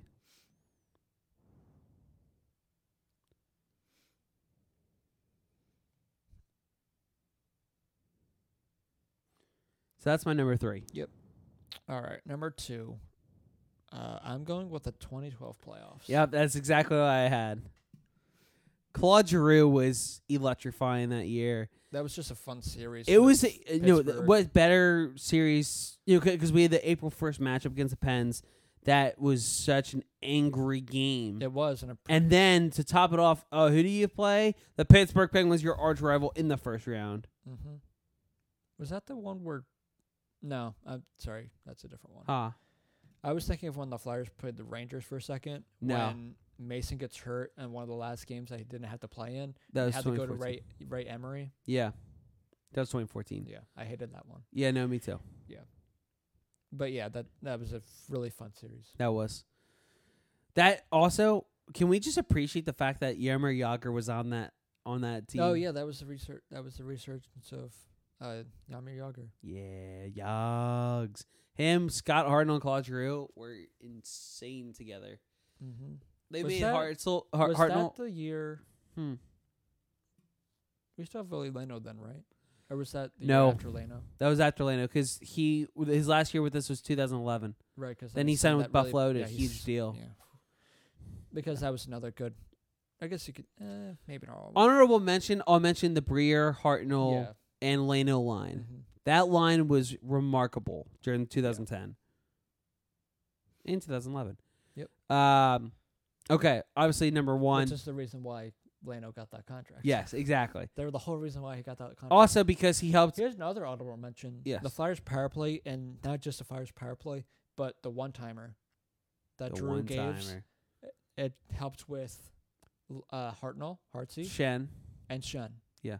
They tried And it a with, little bit of They tried a Couturier, little I bit think. with Coots. Yeah. Yeah. But that was That deadly. was deadly, yeah. But more so with Hartnell. Hartnell, but Oh, big time. Shen was good at that too. He picked up the pace, yeah. Number one, I think we're all expecting it. 2010 run. Sorry. I was gonna just say, not just the run, but actually the series in Boston. Well, right, but I'm saying the run as a total. Oh yeah. Because you have to include the Boston Mm-hmm. series obviously in there, but just start, like we mentioned earlier, the shootout with Bush. That was the one time where I'm like, that's the one person I do wish got a cup with. Yeah, Bush. Briere. Oh, Briere. Yeah. Oh, yeah, me too. And It's Bush, but yeah, he would. yeah for Briere. That That was been, another one where like I really hope Gagne gets a cup yeah. at some point. He got his because cup. Yeah, He really helped us yeah. because he got the game-winning goal. And know what's even better about that game Yeah. in Boston? It didn't even go to overtime. I know. It didn't go to overtime. Yeah. Wow. Yeah. You think with a game where you come back like that, you win it in overtime. That game happened in the 60 minutes. And not just that, it just shows you the difference between how Bruce Cassidy's then Mm-hmm. Blackhawks was and what you said with Q, where he Mhm. changed up the lines. That was And that helped the Blackhawks. I don't really think I that can picture his name. I can't. Quenneville? No, for Boston. Yeah, it was Bruce Cassidy. No. Not Bruce. Claude Julien, sorry. Claude Julien, thank you. Yeah, Claude Julien was done. They did win eventually with Claude Julien the next year, but still. And again, you say that you'll watch that or you'll forgive it if the Flyers ever win. Mm-hmm. I don't think Bruins fans have ever forgiven. Hell no. Not even close. Tuukka. Not even close. Not even close. Even for They'll how well, never forgive even him. for how well Tuukka played in this last playoffs. They'll never forgive him. Yeah, Ever. I guess they did one with Tim Thomas too. Still, they will never forgive him if he wins a cup. Just saying. Yeah. You knew I was going with that too. Yeah, oh yeah.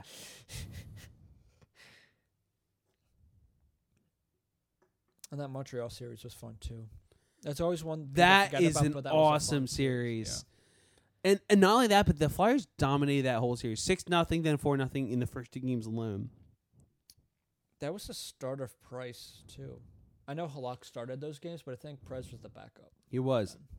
Here's the funny I thing could is, be wrong, but I think he might have started one of the games. He Price. did. Yeah. he also came in to back up Halaki. He was getting shelled Yeah. first game, and it was funny because after he made a save, the fans in Philly, the sarcastic cheering, and he raised his hands like, "Hey!" You know. But here's the thing, Mike, my brother Mike and I, when we were watching that game, Mike was telling me about Price, and he's like, I thought they had this number one goalie coming up, and clearly, like he looks like he's spooked, you know, and because I think Price did get some action, but he didn't play all that well. But no, during his early years, he struggled greatly. He did, but he obviously didn't start out like Vasilevsky did. Yeah, he actually came in and played really well for the Lightning when he had to. Yeah. Pricey shortly after showed he's the best, if not one of. Yeah. In the league right now. Yes. Because he, like I said earlier in the podcast, he really makes or breaks the Canadian season. Mm-hmm. And you could also argue when the Devils won or came close to winning, Brodeur helped. Yeah. Despite being a lot older, though, he looked like vintage Marty Brodeur there. He did against the Flyers, at least. Yeah. He had a lot of crazy saves. And I was just doing commercials for Enterprise. Yeah. Dude, they crack me up. They are some of the best commercials ever. Yeah. It sucks that next year, it's going to be 10 years since that team. Oh, my God. You were just getting over it. It's been 10 years since the Phillies lost the World Series against the Yankees. But next year, it's 10 years since the Flyers, since that run. I'm sad now. I will say this, though, because I always see it come up. I don't know if we said it on this podcast yet. With Claude Giroux, going back to him for a second. Yes. Do you think they retire his number? It's possible. Because there's been a lot of great Flyers.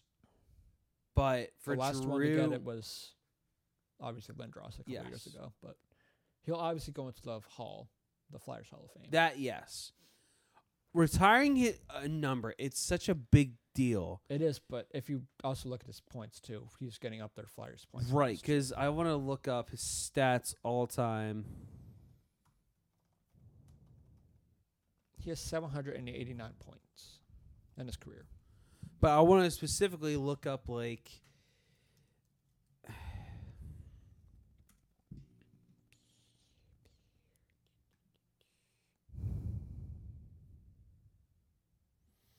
I don't even know. Giroux is fourth in points in Flyers history. Giroux is second. He's not going to catch it, but he's second in assists to Bobby Clark. Bobby Clark had 852. That's why I say he's probably not going to catch it. Giroux has 542. Do you know what I find so hard to believe? Is that Bill Barber is the all-time leading goal scorer for the Flyers with 420 goals. G is 10 there. He in needs games played, he is third in Flyers history. Yep. Oh my gosh, yeah. Assist, literally he needs 310 more assists just to tie Bobby Clark. Catch it. Yeah, he's definitely not going to catch it. No. He could easily potentially pass. I think he can pass Brian Propp for third most in points. Oh yeah. He could very soon potentially pass Gagne. He can pass. Depending on how he does it this year, rest of his career. game-winning goals, he's 8th on the list for 42. The most is John LeClair with 61, but coming up is Tim Kerr with 44 and Simon Gagne 47.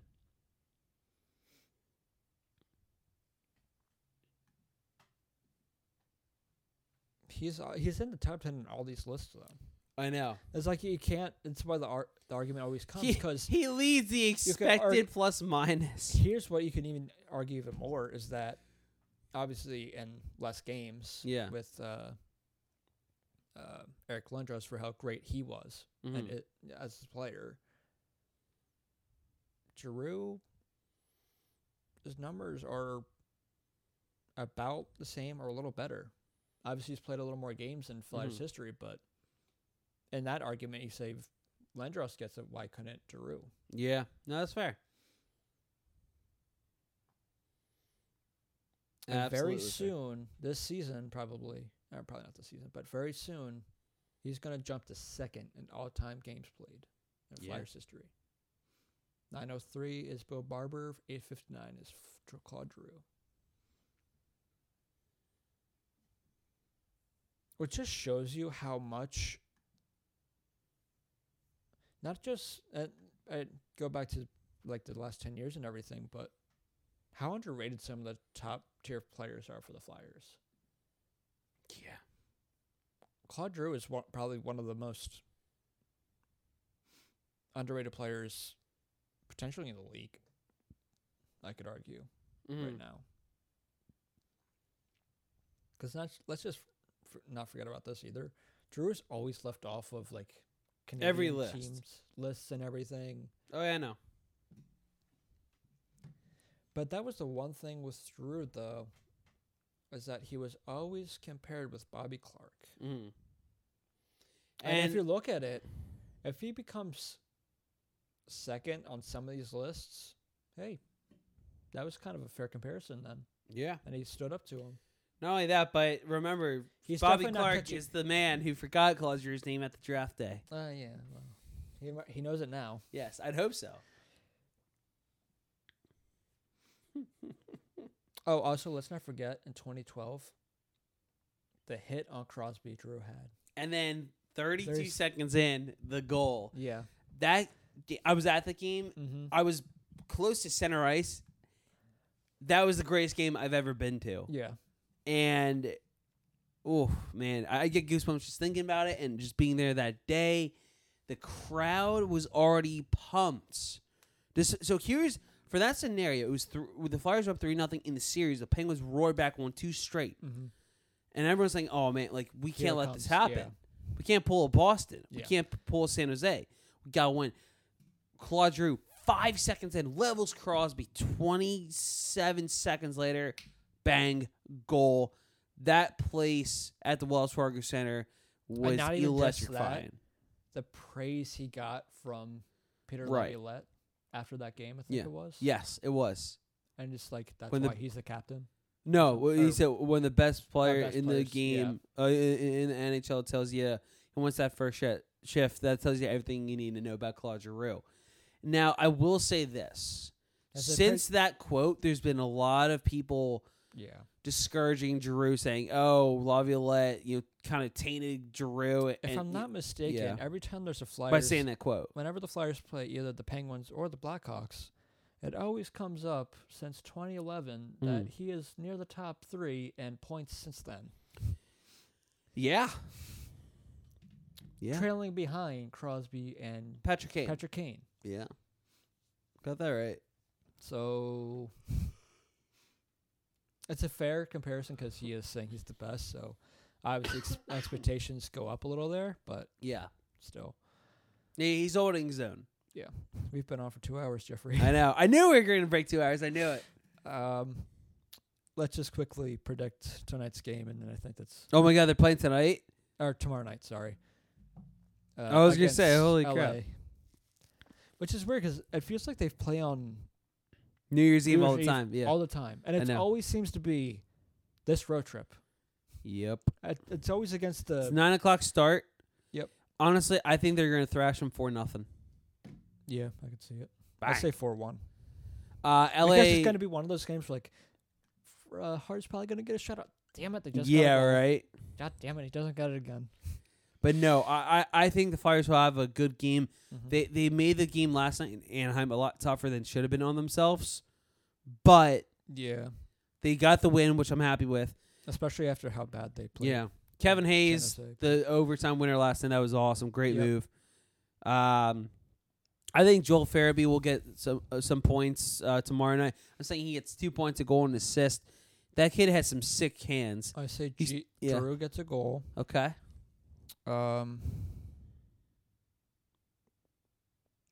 Let's give Phil Myers a goal.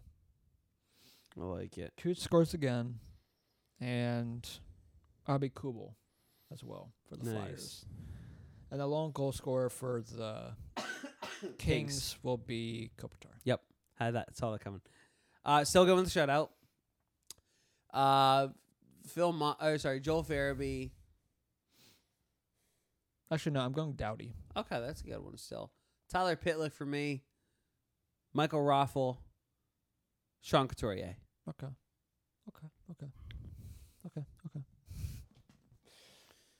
That's the 9:00 start Eastern time. Eastern Pacific. Yes. And with that, I think we've been on long enough. Definitely our longest podcast, but that just shows you how much we had to talk about today.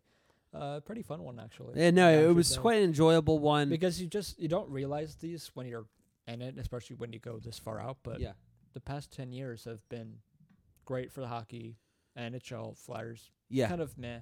It's been They had their goods, bads, but so really quickly here. I 'Cause- will also say this too. Yeah. Thanks to Hextall and some of the better things. Yeah. I think the start of the next 10 years, will be a great one. not saying they'll win the whole thing, but But they have a chance because of Ron Hextall. yes. And, some of And the how talent smart of a and- GM and his drafting Yes. ability is. Also, underrated is the scouting staff that they had. Oh, yeah. /half. Yeah. That's So. always been an underrated one. Right, exactly. But, okay, now I think Now we're going to get we're out. heading off.